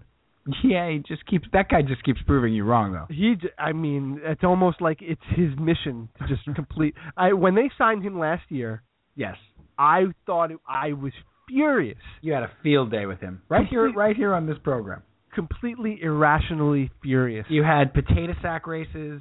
You had there was a dunking booth. Right. It was. You had a complete field day. We were juggling. There was a relay race, I believe, at some point. Honey, come here. I want to tie your leg to my leg. We're gonna run. This is a three-legged what are you race. Doing? Bartolo Colon just signed with the Mets. I am having a field day. And I've been wrong. I was wrong all last year about him. He won 15 games. Put this penny on. We are having a field day for Bartolo Colon. Pass the orange slices. Pass. Please. please. Yes, you were wrong last year. And even more wrong You're this year. back again. He's been fantastic this year, and he's developing into sort of a cult hero with this team. Yep. And I'm okay with it. He should be. He's fun. Right? Let me ask you this question seriously. Watching that fat bastard run around the bases is fun. I'm sorry. It's fun. I'm going to give you're a little more rational about him than I am. Has he been fun since last year, and I'm just noticing it now? I'm afraid he has. All right. Yeah, I'm afraid he has. Okay. Well, he's fun. So I'm getting a kick out of him too, and this team seems to like each other too. Well, I have. Let me piggyback on that because I'm done. It's yours. The moment. Thank you, Senator. There was a huge moment in the game the other night, in the Harvey game, that I don't think you can undersell. That's not the word. Underestimate. When Matt Harvey hit Chase Utley completely on purpose after two Mets had been hit earlier in the game in a spot where it was the perfect spot. Like Utley knew it was 2 outs, man on second, tight ball game. Third. Or on third, thank you. Man on third, tight ball game. Ryan Howard on deck. Utley already has a home run and a single in the game. And he drilled him in the back. I mean, he threw the ball behind him, hit him in the back, didn't throw at his head. Did you buy the theory that Keith Hernandez, or I forget if it was Keith or Ron, had because Dan Worthen came out to the mound to talk to him right before that happened. And you probably weren't listening to the commentary. So Worthen came out. They had a meeting at the mound. Yeah, Worthen came out right before Utley came to the plate. Right, and all you see is Worthen talking and Harvey just going, okay. So you're saying Worthen ordered the code red? No, the theory that I can't remember if it was Keith or Ron was Worthen told him to walk him, and Harvey was like, yeah, okay, I'm going to walk him. Right. Oh, sure. Yeah. And then the first pitch he drilled him on the first pitch. I could see that. Which I totally bought. I totally believe that. Yeah, no, I'm going to walk him. Yeah, sure. Yeah. Because then we went back and watched. I had it recorded, so I went back and watched Harvey. Yeah. And he was just so dismissive of like, and Worthen's like running his mouth, and he was all animated, and Harvey was just like, okay, yeah, okay, I got it. All right, got it.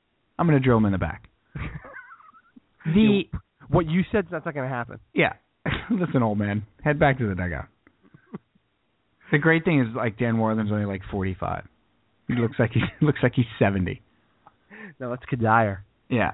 No, this was huge. This is a huge moment. Chase Utley has been taking liberties, running Mets on double plays, and I love the way Chase Utley plays the game. I understand that he plays a brand of baseball that is frowned upon by some, but also Phillies pitchers have been hitting the Mets for years.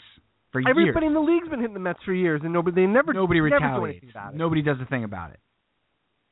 You know, unless it's Jordani Valdespin, and then you don't want to defend him. He's supposed to get drilled. Right. They hang him out to dry. Correct. They put Jordani Valdespin up there to get hit. They put him up in a spot where they know someone's going to get hit, and they pinch hit him. Right. So did you find it? You found it symbolic then too, right? More than anything. I did. I found it completely symbolic, and the fact that it was Harvey that did it was huge. Yeah. Because Harvey's saying, no more. You don't throw at my guys. And you know what? Utley knew it was coming. Utley knew he wasn't getting walked. And he was fine about it. Yep. Fine. You know? Yep. I thought that was a huge moment in this season. And that game the other night was a bizarre game. The game had everything, that Mets-Phillies game the other night. And I gotta be honest, like Karen and Goodfellas, it turned me on. I was in after that moment. I was. Wow. I was very close to in. If the Islanders were not in the playoffs and my complete and primary focus right now, I would be very much into the Mets because that was a seminal moment for me, for this team. Yeah. Brian, how often have we talked about Harvey being a franchise-changing pitcher like a Tom Seaver? You know, a guy who says, We've been losing for a long time. No more. Not when I'm pitching. No. Right. And it's one guy that has the ability to change that mentality. When I am pitching, we are the best team in baseball. Start playing like it. And we're not going to take anything from anyone. And the fact that it was Utley is just so symbolic. It was perfect. Yeah. The only thing that would have been better was if it was Shane Victorino still on the Phillies. You know, the only other Philly it would have been better with would have been Rollins or Shane Victorino. So, very big moment in that. I'm extraordinarily pleased. Extraordinarily so. And I'm gonna give you tonight's game as a seminal moment in this season right now, because this was a game that, okay, maybe they lose this game. They've won 4 in a row. Yep. All right, they go down 3-0 to the Marlins. The Marlins are a tough team, and they came back. They tied it at 3-3. They went down 4-3. They took the lead 5-4. They lost 5-5. They came back and scored 2 more 7. So every time you thought that they were down, they kept coming back. Yep. Showed a lot of resiliency tonight. Yep. And they now have their longest winning streak since May of 2013. At 5 games. And there's 2 teams better than them right now. 2 teams with a better start. You know, Wilmer Flores does not seem to be. I got to tell you, the kid's taking a beating. You know, he's off to an extraordinarily slow start. He's really, struggling with the bat. He had a couple of error-filled games, and he just doesn't. I don't care. And he hits a 3-run home run tonight to tie the game. Like, Wilmer Flores is like, I don't care. I don't sweat you. He's like Paulie and Rocky. I don't sweat you. He doesn't. No, he's learning on the job, and he's going to need to. And is Lucas Duda? Mea culpa. Yeah, right. I apologize, big fella. Sheesh kabibble. It's something about the look in his eyes too. Looks like a different player. Same with Darno. Right? Same with Darno. Yep. Darno, could he have any more quotes about, like, great playing in front of New York, the New York fans the other night after that game? Fantastic, Darno. Yeah, Darno needed the confidence boost that he got last year by playing well in the second half of the season. Yep. He entered this season completely different from how he entered last season, and it's going to be very quick that he becomes a real leader on this team. I think so, too. And he took a collar tonight, and, in a game where they scored a lot of runs, it's okay. Kid comes back tomorrow, right back after it. He only threw out the fastest man in baseball. That's trying it. to steal second base. Yep. So. Throughout D. Gordon Stillings. So, really good stuff for the Mets. It's so nice to just look at baseball, Cal. Again, like I'm not going on Twitter. I'm not doing post and pregame shows and quotes and just watching ball games. It's really nice. And they're playing good baseball, which makes it even better. Yeah, it's really nice. It's a nice leisurely break from the stress of Islander hockey and Islander playoff hockey. Because I love it. I love the playoff hockey, Cal, but it's stressful. It really is. All right, how you feel? You want to talk about the Yankees? I don't think we need to. Draft's in 2 weeks, Brian. Yeah. NFL draft is in 2 weeks, and things have gotten nuts. Can we just real quick with Rex Ryan? Real quick. Sure. Are you serious? Me? No, Rex Ryan. Oh. I mean, come on.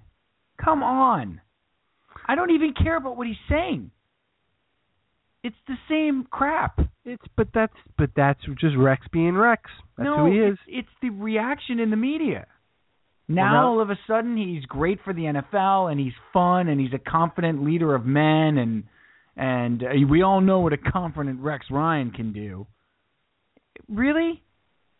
Really? What can he do? Because that wasn't the case. Well, according to Mike Florio, he leads teams to back-to-back AFC Championship games. Oh, now they're starting to use that now. Yeah. Yeah, it's okay to use that now. Because as of last year, that didn't count. No. And really, Rex, shut up about a couple. I mean, shut up with everything was everybody else's fault. Did you coach the games? Well, I wanted to draft Martavius Bryant. Did you really? Did you really? And you got overruled? but nobody overruled you for Taj Boyd? They let you have that one. That was okay. Come on. Hey, look, this is who he is. We needed. It was time for a change. It was time for him to move on. So delightful not to have to defend that. I mean, shut up. Yeah, and he's moved on. That's fine. Let him go. It's going to be the same thing.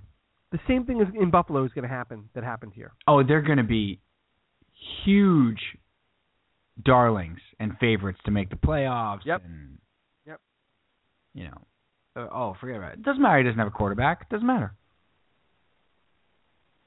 Because Rex is, such an exceptional coach when he has a great defense. Really, is he?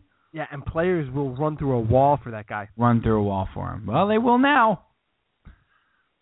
We'll see you in 2 years. Yep. When you don't hold them accountable for anything. It wasn't even like what Jason Morrow said was that bad. He didn't say anything bad. And he was the third guy to say it.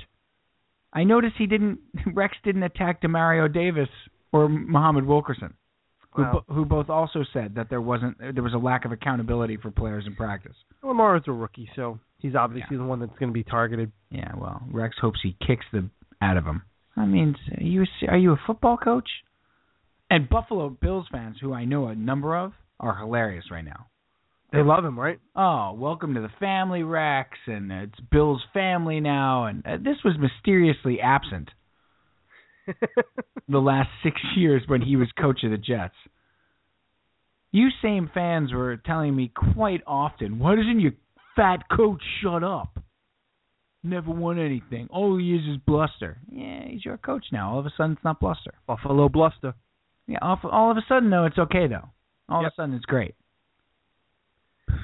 He's refreshing. He's a personality. Yeah. The NFL needs him. Yeah, they sure do. Well, the draft is in 2 weeks. The Jets, we're obviously going to get into the draft. We're doing the huge draft show. If you're in the New York City area, please come to it at 5 Mile Stone on 85th and 2nd Avenue. It's going to be fantastic. The guys from Turn on the Jets, Gun Hill Brewery, providing the award-winning craft beers. The guys from Seat Swap are going to be there. We're going to get a call from the Mike Francesa impersonator, Mike Zong. Okay. All right. Enormous. It's going to be an enormous call. The Islanders will hopefully be playing.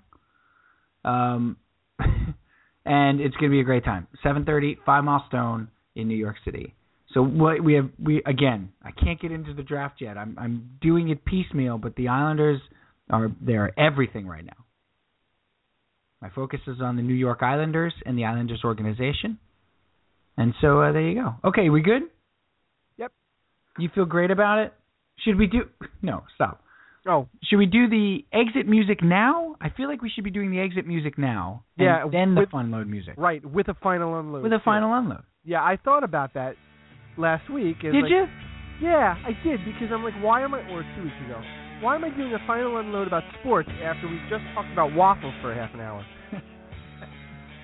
Hey, do me a favor. Next time you think about that, a little inter-office email wouldn't kill anybody. Nah, it was 2 weeks ago, and then last week we had technical difficulties, so it didn't come up. Gee whiz. Let's do it. All right. Go ahead. Take your final unload. Do it. Then PJ doesn't get a final unload? He does get a final unload. Oh. He gets the last one. In this scenario. Hey, Chicago Cubs third baseman Mike Olt broke his hand tonight. That's sad. Bad news for Mike Olt. Good news for hot prospect Chris Bryant, who's getting called up like 3 days before he's supposed to be called up. Good news for baseball. Great news for Chris Bryant. Not so great news for the Cubs. And fantasy baseball owners everywhere rejoice. Rejoicing at Mike Olt's misfortune. Yes. And my final unload is... Hey, Mets. Good job. Thanks, guys. I've been able to just dip my toe in the water, just watch here or there, catch a couple innings. Watch the Mets Express on SNY in the mornings. It's great. Mets in 60. It's really nice. And you're winning. And I had a fantastic time at opening day on Monday. Good job. With I Big did not. Paulie. Yeah, Cal did not. PJ, final unload. Well, as I said to you before the show started, I don't like the instant replay in baseball. It drove my son out of the room watching the Mets game. Then they had to do an instant replay on the play at home plate, and it made the game longer and more boring, and he was gone. That was it. Interest in the game, gone. Take note. You hear that, Manfred? Man? Take note. All right. That's it for the sports portion. Let's do this. Good night, everybody. Time for a fun load, baby. Time for a fun load, baby. Time for a fun load. Time for a fun load, baby. Time for a fun load. Time for a fun load. Time for a fun load, baby. Time for a fun load.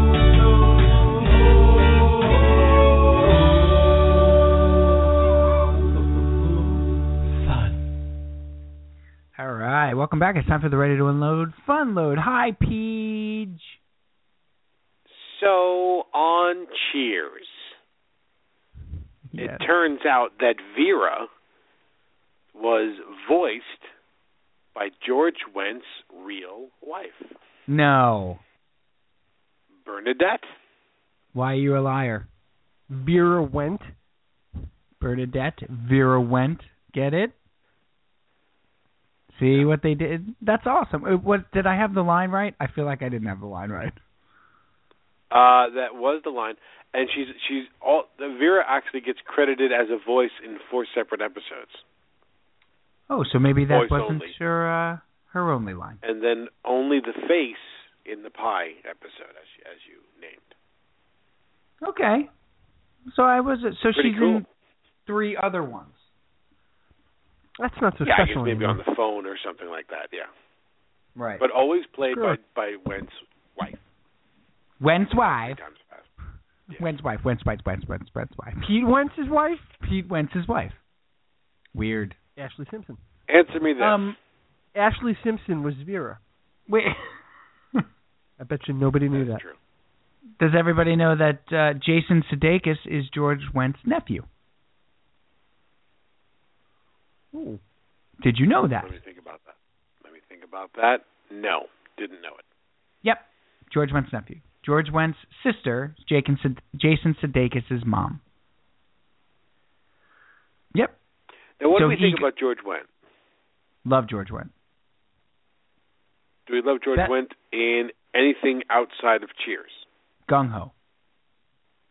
But then he played George Wendt still. What? Saturday Night Live. Okay. He's one of the Swerskis. Any other movies there? He was in House. House MD? No. Remember the haunted house parody movie, House? Are we William counting Cat. that? Bill Katt's in It that? was a major movie. Okay. There's your famous cat, by the way.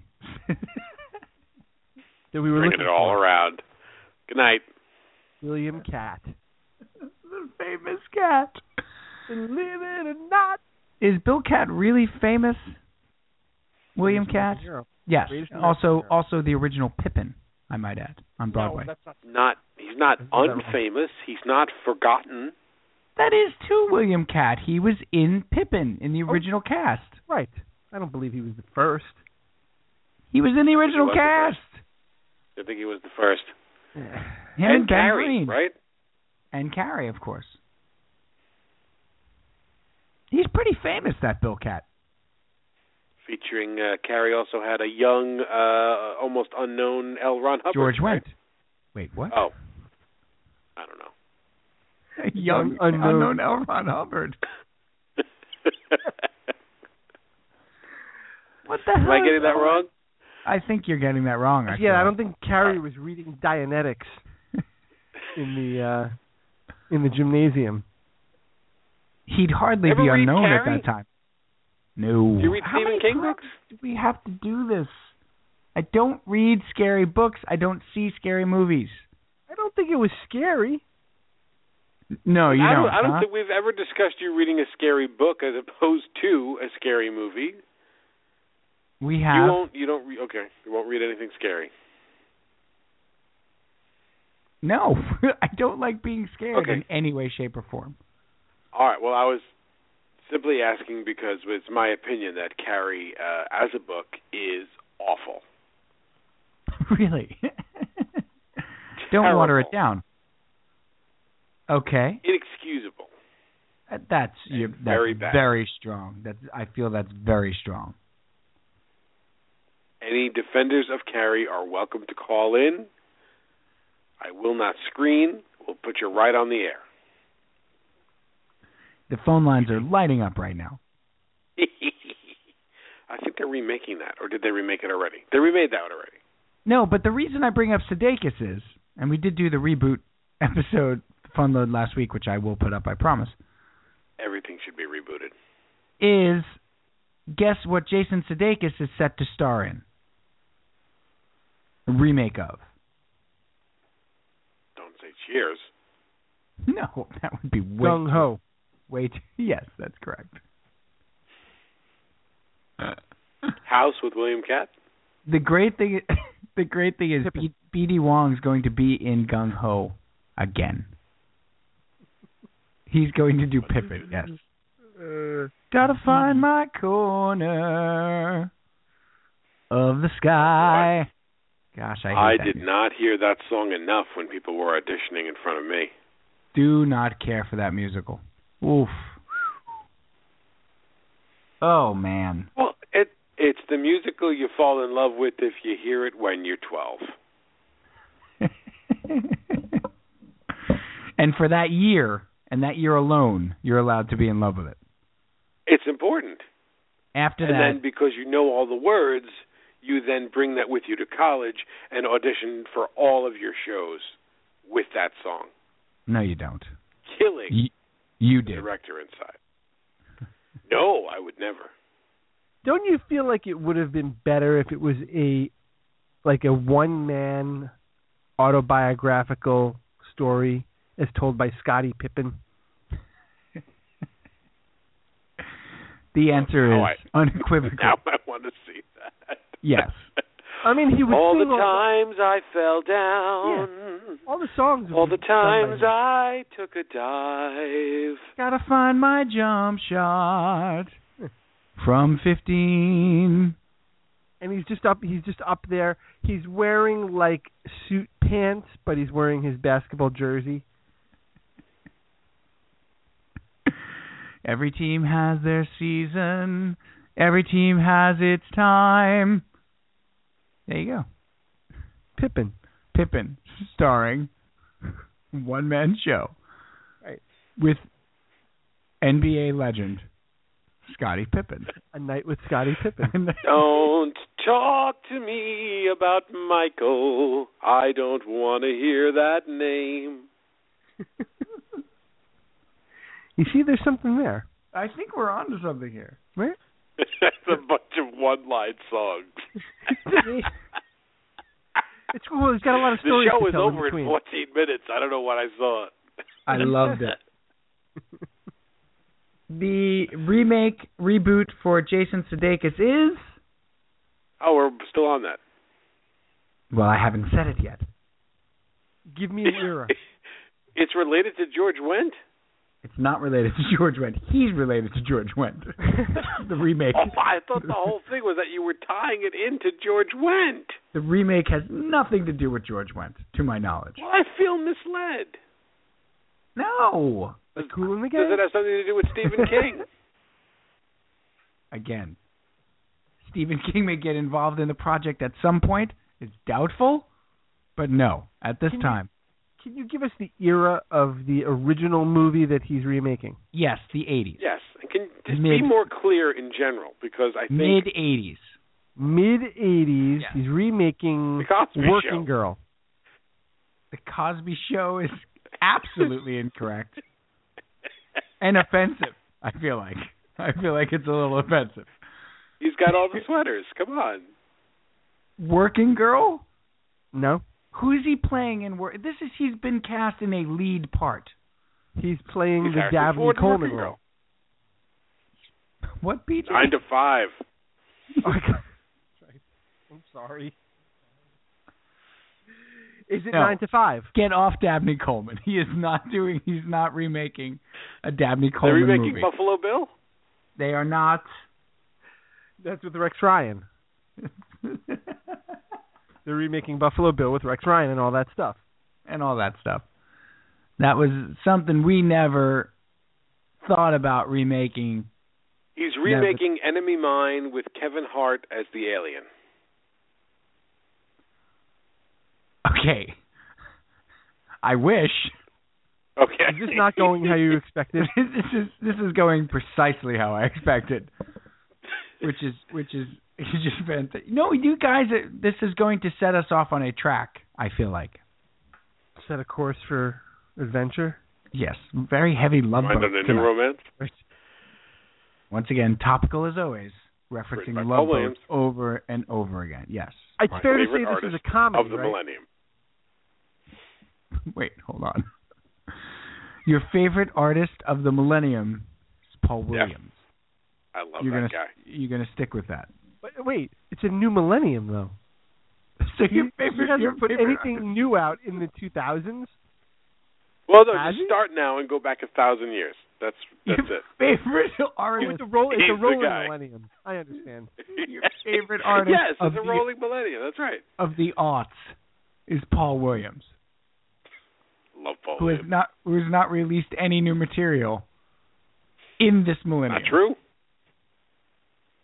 Not true at all. I beg your pardon? Did I miss a Paul Williams album? Because I never do. He was just on the Daft Punk album. The one with Get Lucky. Was he really? Yeah. Is there any truth to the rumor that Paul Williams is the same person as Oliver from the Brady Bunch? There is no truth. Okay, I just made that up. You were just dreaming that was the truth. They're very similar looking. Very similar looking. They are, but Paul Williams is in fact as old as our fathers. The prayer? Goes back a long time. So you're saying Paul Williams is biblical? What did you say? He says the rosary every night is what I'm saying. He's as old as the Our Father. That is... Wow.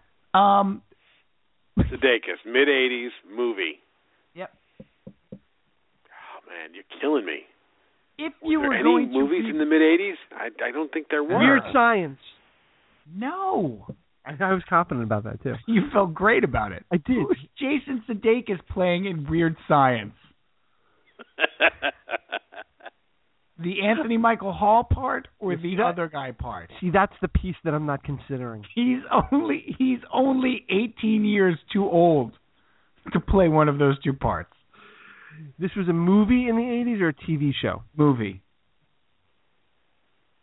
One of the reasons that this is going to really sit with you guys is if we were making a list of movies from the 80s and remaking them. Caddyshack. You're getting warm now. Caddyshack. Easy money. No. No, but somebody should remake Easy Money because it's a completely underrated movie. Back to School. Get off Dangerfield. Okay. I really thought we had hit it with Dangerfield. I just rolling those out. Caddyshack is very warm. In fact, the golf movie. If I was remaking Caddyshack, Tin Cup. You're getting so annoyed with me now. Legend of Bagger Vance. Tin Cup. If I was remaking Caddyshack, I'd probably cast Jason Sudeikis in it. Yeah, oh, for sure, right? Right. Hint, hint.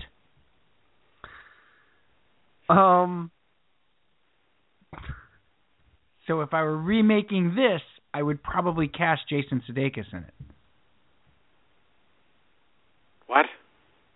And I don't follow that one. I'm sorry. Who would you cast Jason Sudeikis if as you were in a remake the of movie Caddyshack? in your head that you know is the right Ted answer, Knight. you're saying that you would cast Jason Sudeikis. No. How is that a clue? What is wrong with you? If you were remaking and I heard that, BJ. How dare you? If you were remaking Caddyshack, because I'm being very clear, if you were remaking Caddyshack tomorrow, right? How many roles are there to fill? There's all of them, I think. Ted Knight, Chevy Chase, yeah. Bill Murray, yep. and William O'Keefe, right? Okay. Rodney Dangerfield, William O'Keefe. Fletch. Thank you. Got it. You know how I got to that? Yes, because you would cast Jason Sudeikis as Chevy Chase in Caddyshack. That's right. I used that analogy and applied that to That's why I was saying you were warm. And it worked out well. Fletch. He's remaking Fletch. Correct. And now, what course are we now on? Rodney, Chevy Chase movies? No. You said it was going to set us off onto a... I don't think that's going to work. Okay. Sudeikis is Fletch? No, I think that's a loser. Why is that a loser? Write this down. Okay. It's going to make no more than $60 million. A transcription of RTU Fun Load will be available for send a self-addressed stamp envelope. That's right. 60 million? That's terrible. It doesn't make more. Why is that? Why do you think that's destined to fail? I thought that was kind of good casting. No one wants Fletch. Why doesn't anyone want Fletch? Nobody wants a zany private dick movie right now. Would it make more money if it was Ryan Reynolds? Almost anything would make more money with Ryan Reynolds. You like Ryan Reynolds? I think it was probably about 5 months ago, myself and a couple of guys at work had a conversation about remaking Fletch. Not even kidding. Like remaking Fletch. And the two people that we just talked about, Jason Sudeikis was one that we all agreed would kill it. Ryan Reynolds was the other one. And there was a third one whose name has been mentioned so far in the fun mode. And who would sort of be stunt casting, but could totally see doing it. Pete Wentz. No. George Wendt. George Wendt, who's in Fletch, by the way. Ben Vereen. George Wendt is That's in right, Fletch. He is in Fletch. That's right. That's right. At the beach. Right. He's Gummy or whatever. He's the bum at the beach. No, it is not Ben Vereen. Kevin Hart as Fletch. Would Kevin Hart? Kevin Hart has more on-screen charisma than I thought he would have. How much did you think he would have? None. I was worried that he'd be a washout. The really great stand-up who turns out to be not such a great, movie actor. Right. Like Chappelle. I'm not naming names. No, I am. Names. Like Chappelle? Oh, all right, go. Go ahead, go. No, well, he's the guy that I'm naming. The guy that was a great stand-up that could not act. The one guy? He's the singular failure? He's the only one. That's it. Amazing. Cautionary he ruined tale. it for everyone. He didn't ruin it for anybody. He's just the one guy that happened to. But why can Chappelle act in sketch and he couldn't act in a movie? Like Rick James and Prince and those are all tremendous. Yeah, sure. Because it's a sketch. It's not he's not telling a story over 90 minutes. Yeah. Right. 7-minute little sketch. He's fantastic. Half Baked, not so good. No. Hated that movie. How about when otherwise that movie was near perfect. It was so close. It really was. All it was missing was a top-notch performance by Dave Chappelle. That would have really probably I smell an Oscar. What about Will Ferrell as Fletch? Too goofy? Yeah, I don't think that would work. All right, sir.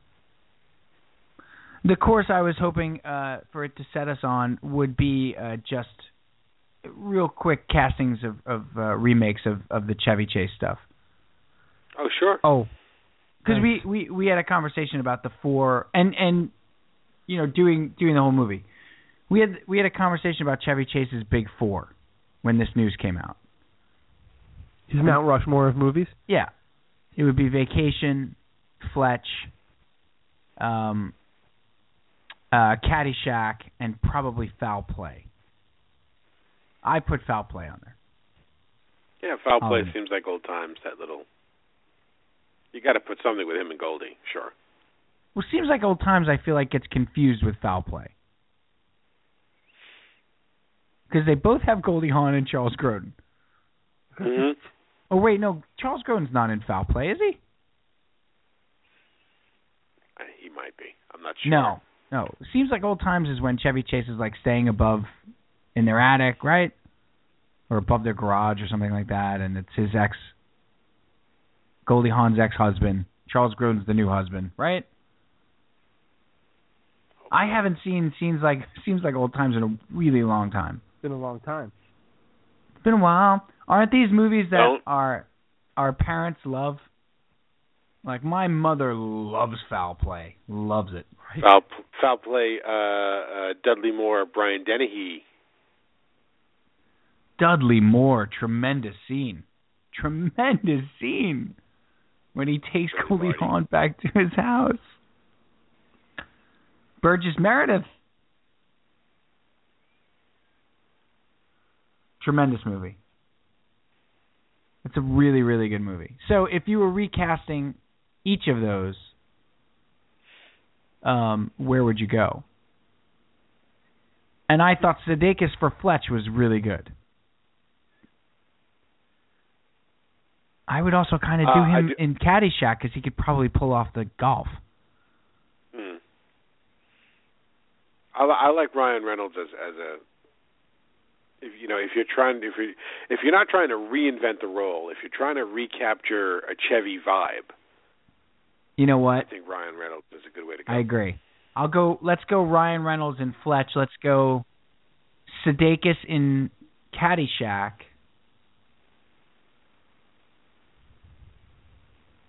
And then Vacation, I wouldn't put either guy in Vacation. Funny Farm. What about Funny Farm? Can we just talk about Funny Farm because it's so good? I love Funny Farm. All right, sir.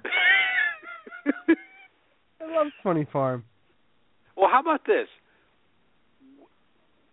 Where, at what point? What's the tipping point for Chevy for the steep drop off in quality that everybody now refers to? So when does he jump the shark, basically?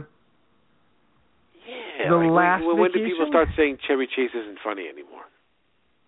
No, Christmas Vacation is magnificent. Right, yeah, but after that, I mean. They did another one after that? Oh, Vegas Vacation. No. Vegas European. Chevy Chase movies after Christmas Vacation. Oh. I believe Post. Or not. Right. Let's take a look at this run, guys. Because this is pretty wild. Right? So he does Foul Play in 78. Old Oh Heavenly Dog. Caddyshack. Seems Like Old Times. Under the Rainbow. Great movie. Oh, great right. Movie. The Wizard of Oz movie. Yes. With Carrie Fisher. That's two movies with Billy Barty now. Yep. Modern Problems. National Lampoon's Vacation. Deal of the Century. With one Eddie Murphy. Right. Sure. Fletch. European Vacation. Spies Like Us. I mean... Huge. Why did you skip over Follow That Bird? Sesame Street presents Follow That Bird? Skipped over it. Thanks for calling me out on that. Was that a major release, though? Or was that straight to video? I saw that in the movie theater. No, you did not. I absolutely did. I swear to you. 1985. You were 11 years I old. was 11 years old. I was with my sister. I saw it in the movie theater. Oh, you have little sisters. That's fair. I do. But I think I used them as cover. To go see Follow That Bird. Because otherwise it wouldn't have been acceptable. Spies Like Us. Three Amigos. Yeah. Yeah. The Couch Trip. Don't remember. Funny Farm. Awesome. Right. Here's where it starts to flip, I think. Caddyshack 2 never should have happened. Right. Fletch Lives, which is not bad. Christmas Vacation, which is tremendous. It was good. L.A. Story, but he's got a bit part in that. Nothing But Trouble. It's all going. This is where it starts to fall apart. Mm-hmm. Memoirs of The an late Invisible 80s. Man. Really bad. Yes. Cops and Robertsons. Now it's all over. Is that the one with Burt Reynolds? I believe it is. No, with Jack Palance. Oh, I'm thinking of Cop and a Half. Yes, you are. All right, so we have a that's what it 10-year. You always are. I always do. We have a 10-year drought. We have a 10-year career drought. Correct. 88 to 98, because then in 98 he comes crashing back in Dirty Work. And Wait. If you didn't laugh yourself silly at Dirty Work, you weren't paying attention. Wow. You're doing it wrong? You're doing it wrong? Are you giving us the did you're it doing wrong. It wrong? Wow, how dare you? That is rough. You take, come on, Norm Macdonald, Artie Lang, Chevy Chase, and what's the old guy? I don't know what Rip is Torn, Jack Weston. Isn't it Jack Weston? Yes. Jack Warden, not Jack Weston. Jack Warden. Who the hell's Jack Weston? You are. I tell you what, we should get Jack Warden to play Jack Weston. I knew who he was talking about, too. That's the funny thing. Like, I was picturing Jack Warden. Don Rickles. Don Rickles. Yeah, I've sort of forgotten that movie. I should see that again. Oh, it's funny. Yeah. It's sort of but he's a reeks of being disaster after unprofessional. that. What's that? He falls apart after that again. He's getting bad projects after that, but not that he's being unfunny. Right. Then he does Vegas Vacation. Oh boy. Funny Money. I mean, it's just. But then he goes and does series, and he does Chuck, and then he brings it all back together when he does Community, right? And Community was great. I don't know if so. you ever watched it. I did not watch Community. You did, right? Yeah, he was terrific on it. Okay. That's so he's got a 10-year run in there that is fantastic. I mean, he's got a killer 10-year run in there. If you had to pick from Funny Farm, Christmas Vacation, I guess you guys are putting Funny Farm on there, right? In the top four. I would put. I'm only a fan of the original Vacation. Me too. Christmas Vacation is really good. It's good, but I don't add that to my fandom list. Okay. If we're talking about movies that I'm a fan of, and I go, yeah, it's on, let's watch it, then it's only the original. Boy, if I'm remaking that movie today, I'm not using Sudeikis, I'm not using Ryan Reynolds. I might. Vacation? Yeah, I might use Farrell. Ashton Kutcher. Now they just announced, didn't they, that they are remaking. What's wrong with you? They are bringing D'Angelo back and Chevy Chase back for a new one. Oh, I thought they had a pilot. Didn't they have a TV pilot? Oh, is it a TV project? It's messing season, yeah. It's something. It is. It's something in messing season. I think it's called Chev and Bev. I'm not kidding. I think that's it. The social life for a pair of selfish retired baby boomers is thrown for a loop when their grandchildren move in with them. Chev and Bev. Kid you not. Oh, boy. Yep. Not I kid you not. That's not the name of the show? I kid you not. I kid you not. No. I'm talking about the remake of Vacation where Ed Helms now plays Rusty. Oh, they did remake Vacation. You're absolutely right. And Ed Helms is... You're absolutely right, Peach. I apologize. Totally right. Okay, so that's a movie. That's a movie, and it's done. I'm looking at it right now. Yep. Done. It comes out July 31st. Yeah. See, I'm in. For that, I'm in. It is... Leslie Mann is playing... his wife? Yep. No. Leslie Mann is playing... Yes. Leslie Mann is playing Audrey. They're grown up. And the Griswolds are grown up. Is back. Correct. That's his wife. No. Christina, stop. Everybody stop speaking. How can you forget Beverly D'Angelo? Ed Helms is playing Rusty. Grown what did son. I say? Correct. You were thinking that they were remaking Vacation. They have not remade Vacation. Ed Helms is playing a grown-up Rusty. I didn't say they were remaking it. Did I say remake? Man, he's so defensive. Man, I don't think. I think you give bad clues, and I think you're a bad listener. There it is. You're being obtuse. It's fair. So Christina Applegate is Rusty Griswold's wife. Hello. Previously unseen. Did you just say hubba hubba? Hummina hummina. Hubba hubba. She kitty like. Anyway, I'll go see that, and I probably won't go see Fletch. That's just me. I don't know why you wouldn't see them both. I demand to know why you wouldn't Fletch see them both. It's going to need the right trailer. It's going to need the right thing to lead me to it. Speaking of trailers. I know what I did there. Did Joe Booth just go by? The Star Wars teaser trailer. Give me your thoughts. Give me your hopes. Give me your dreams. PJ, go. My God. Last time we talked about this, when the first one dropped, you remember what I said? Nope. I said, I felt nothing. I felt nothing. Oh, that's right, because I made you sing the song from Chorus Line.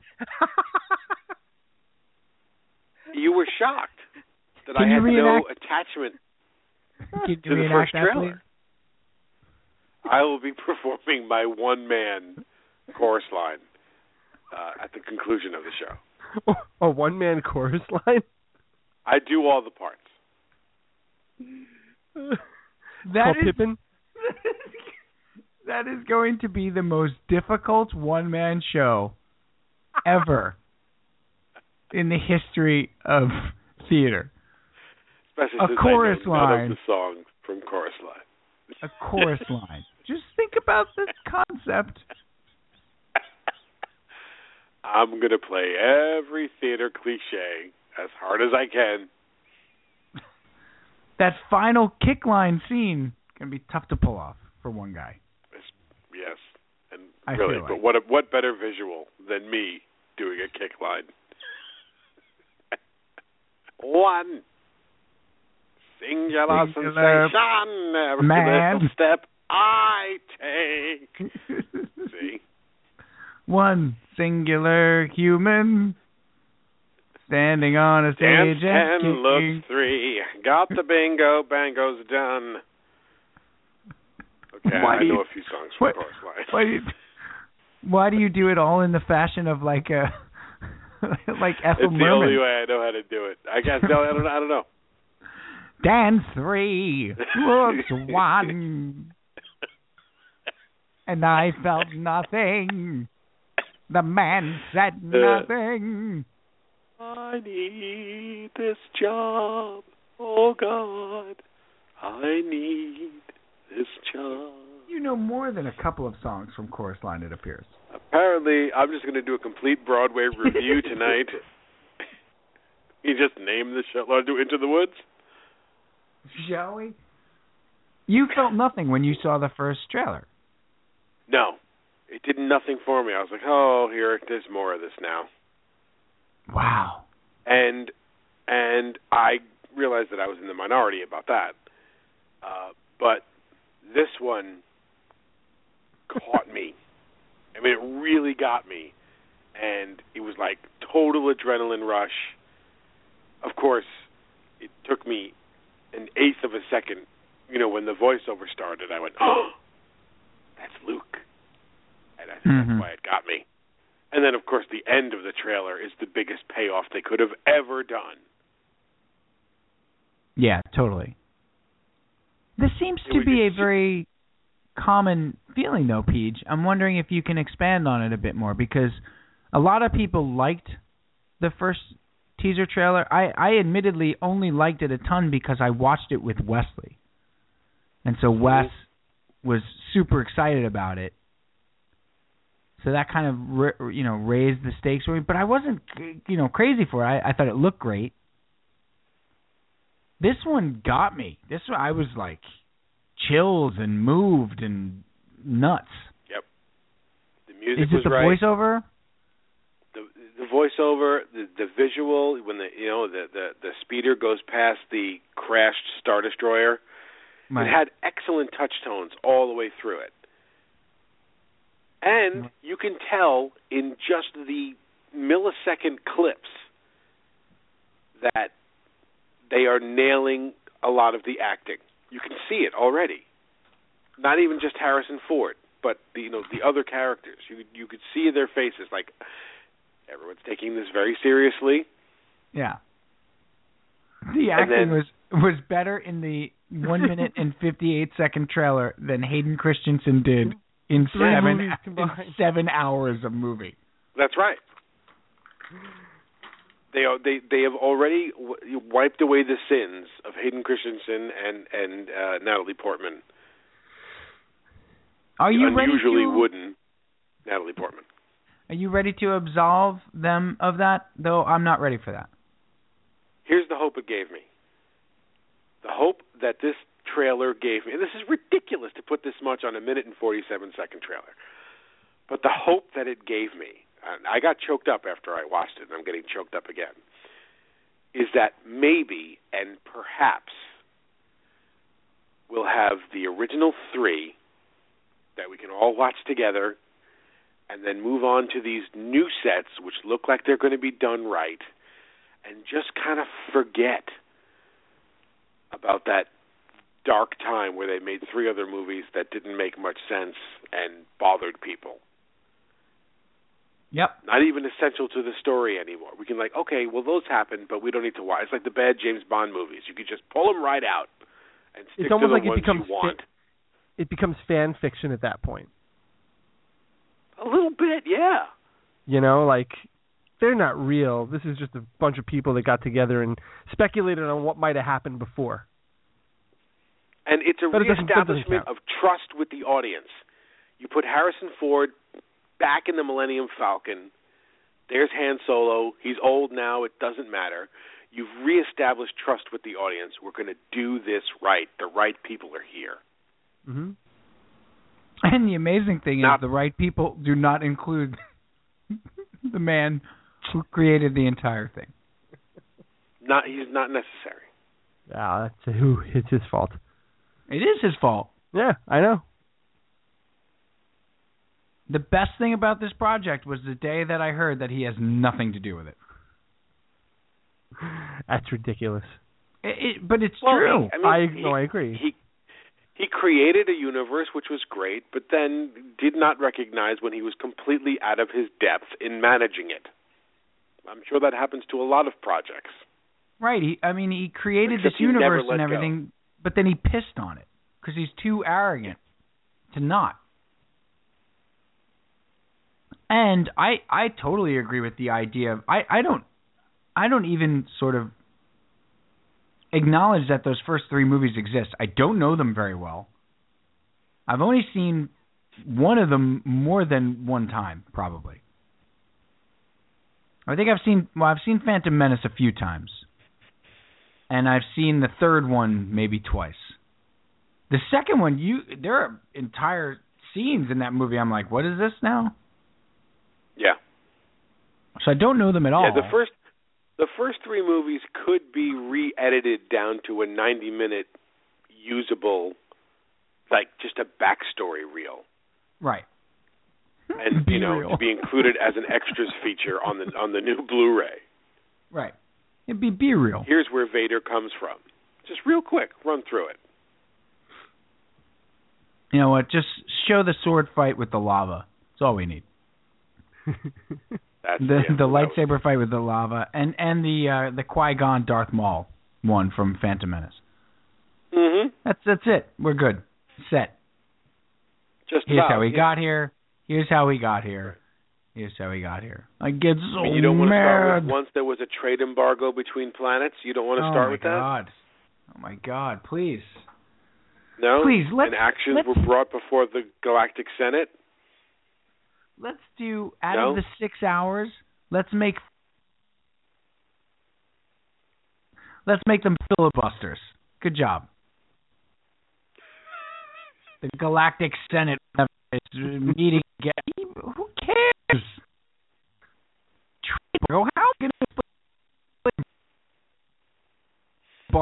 You broke up on me. Fix whatever you got to fix because you broke up.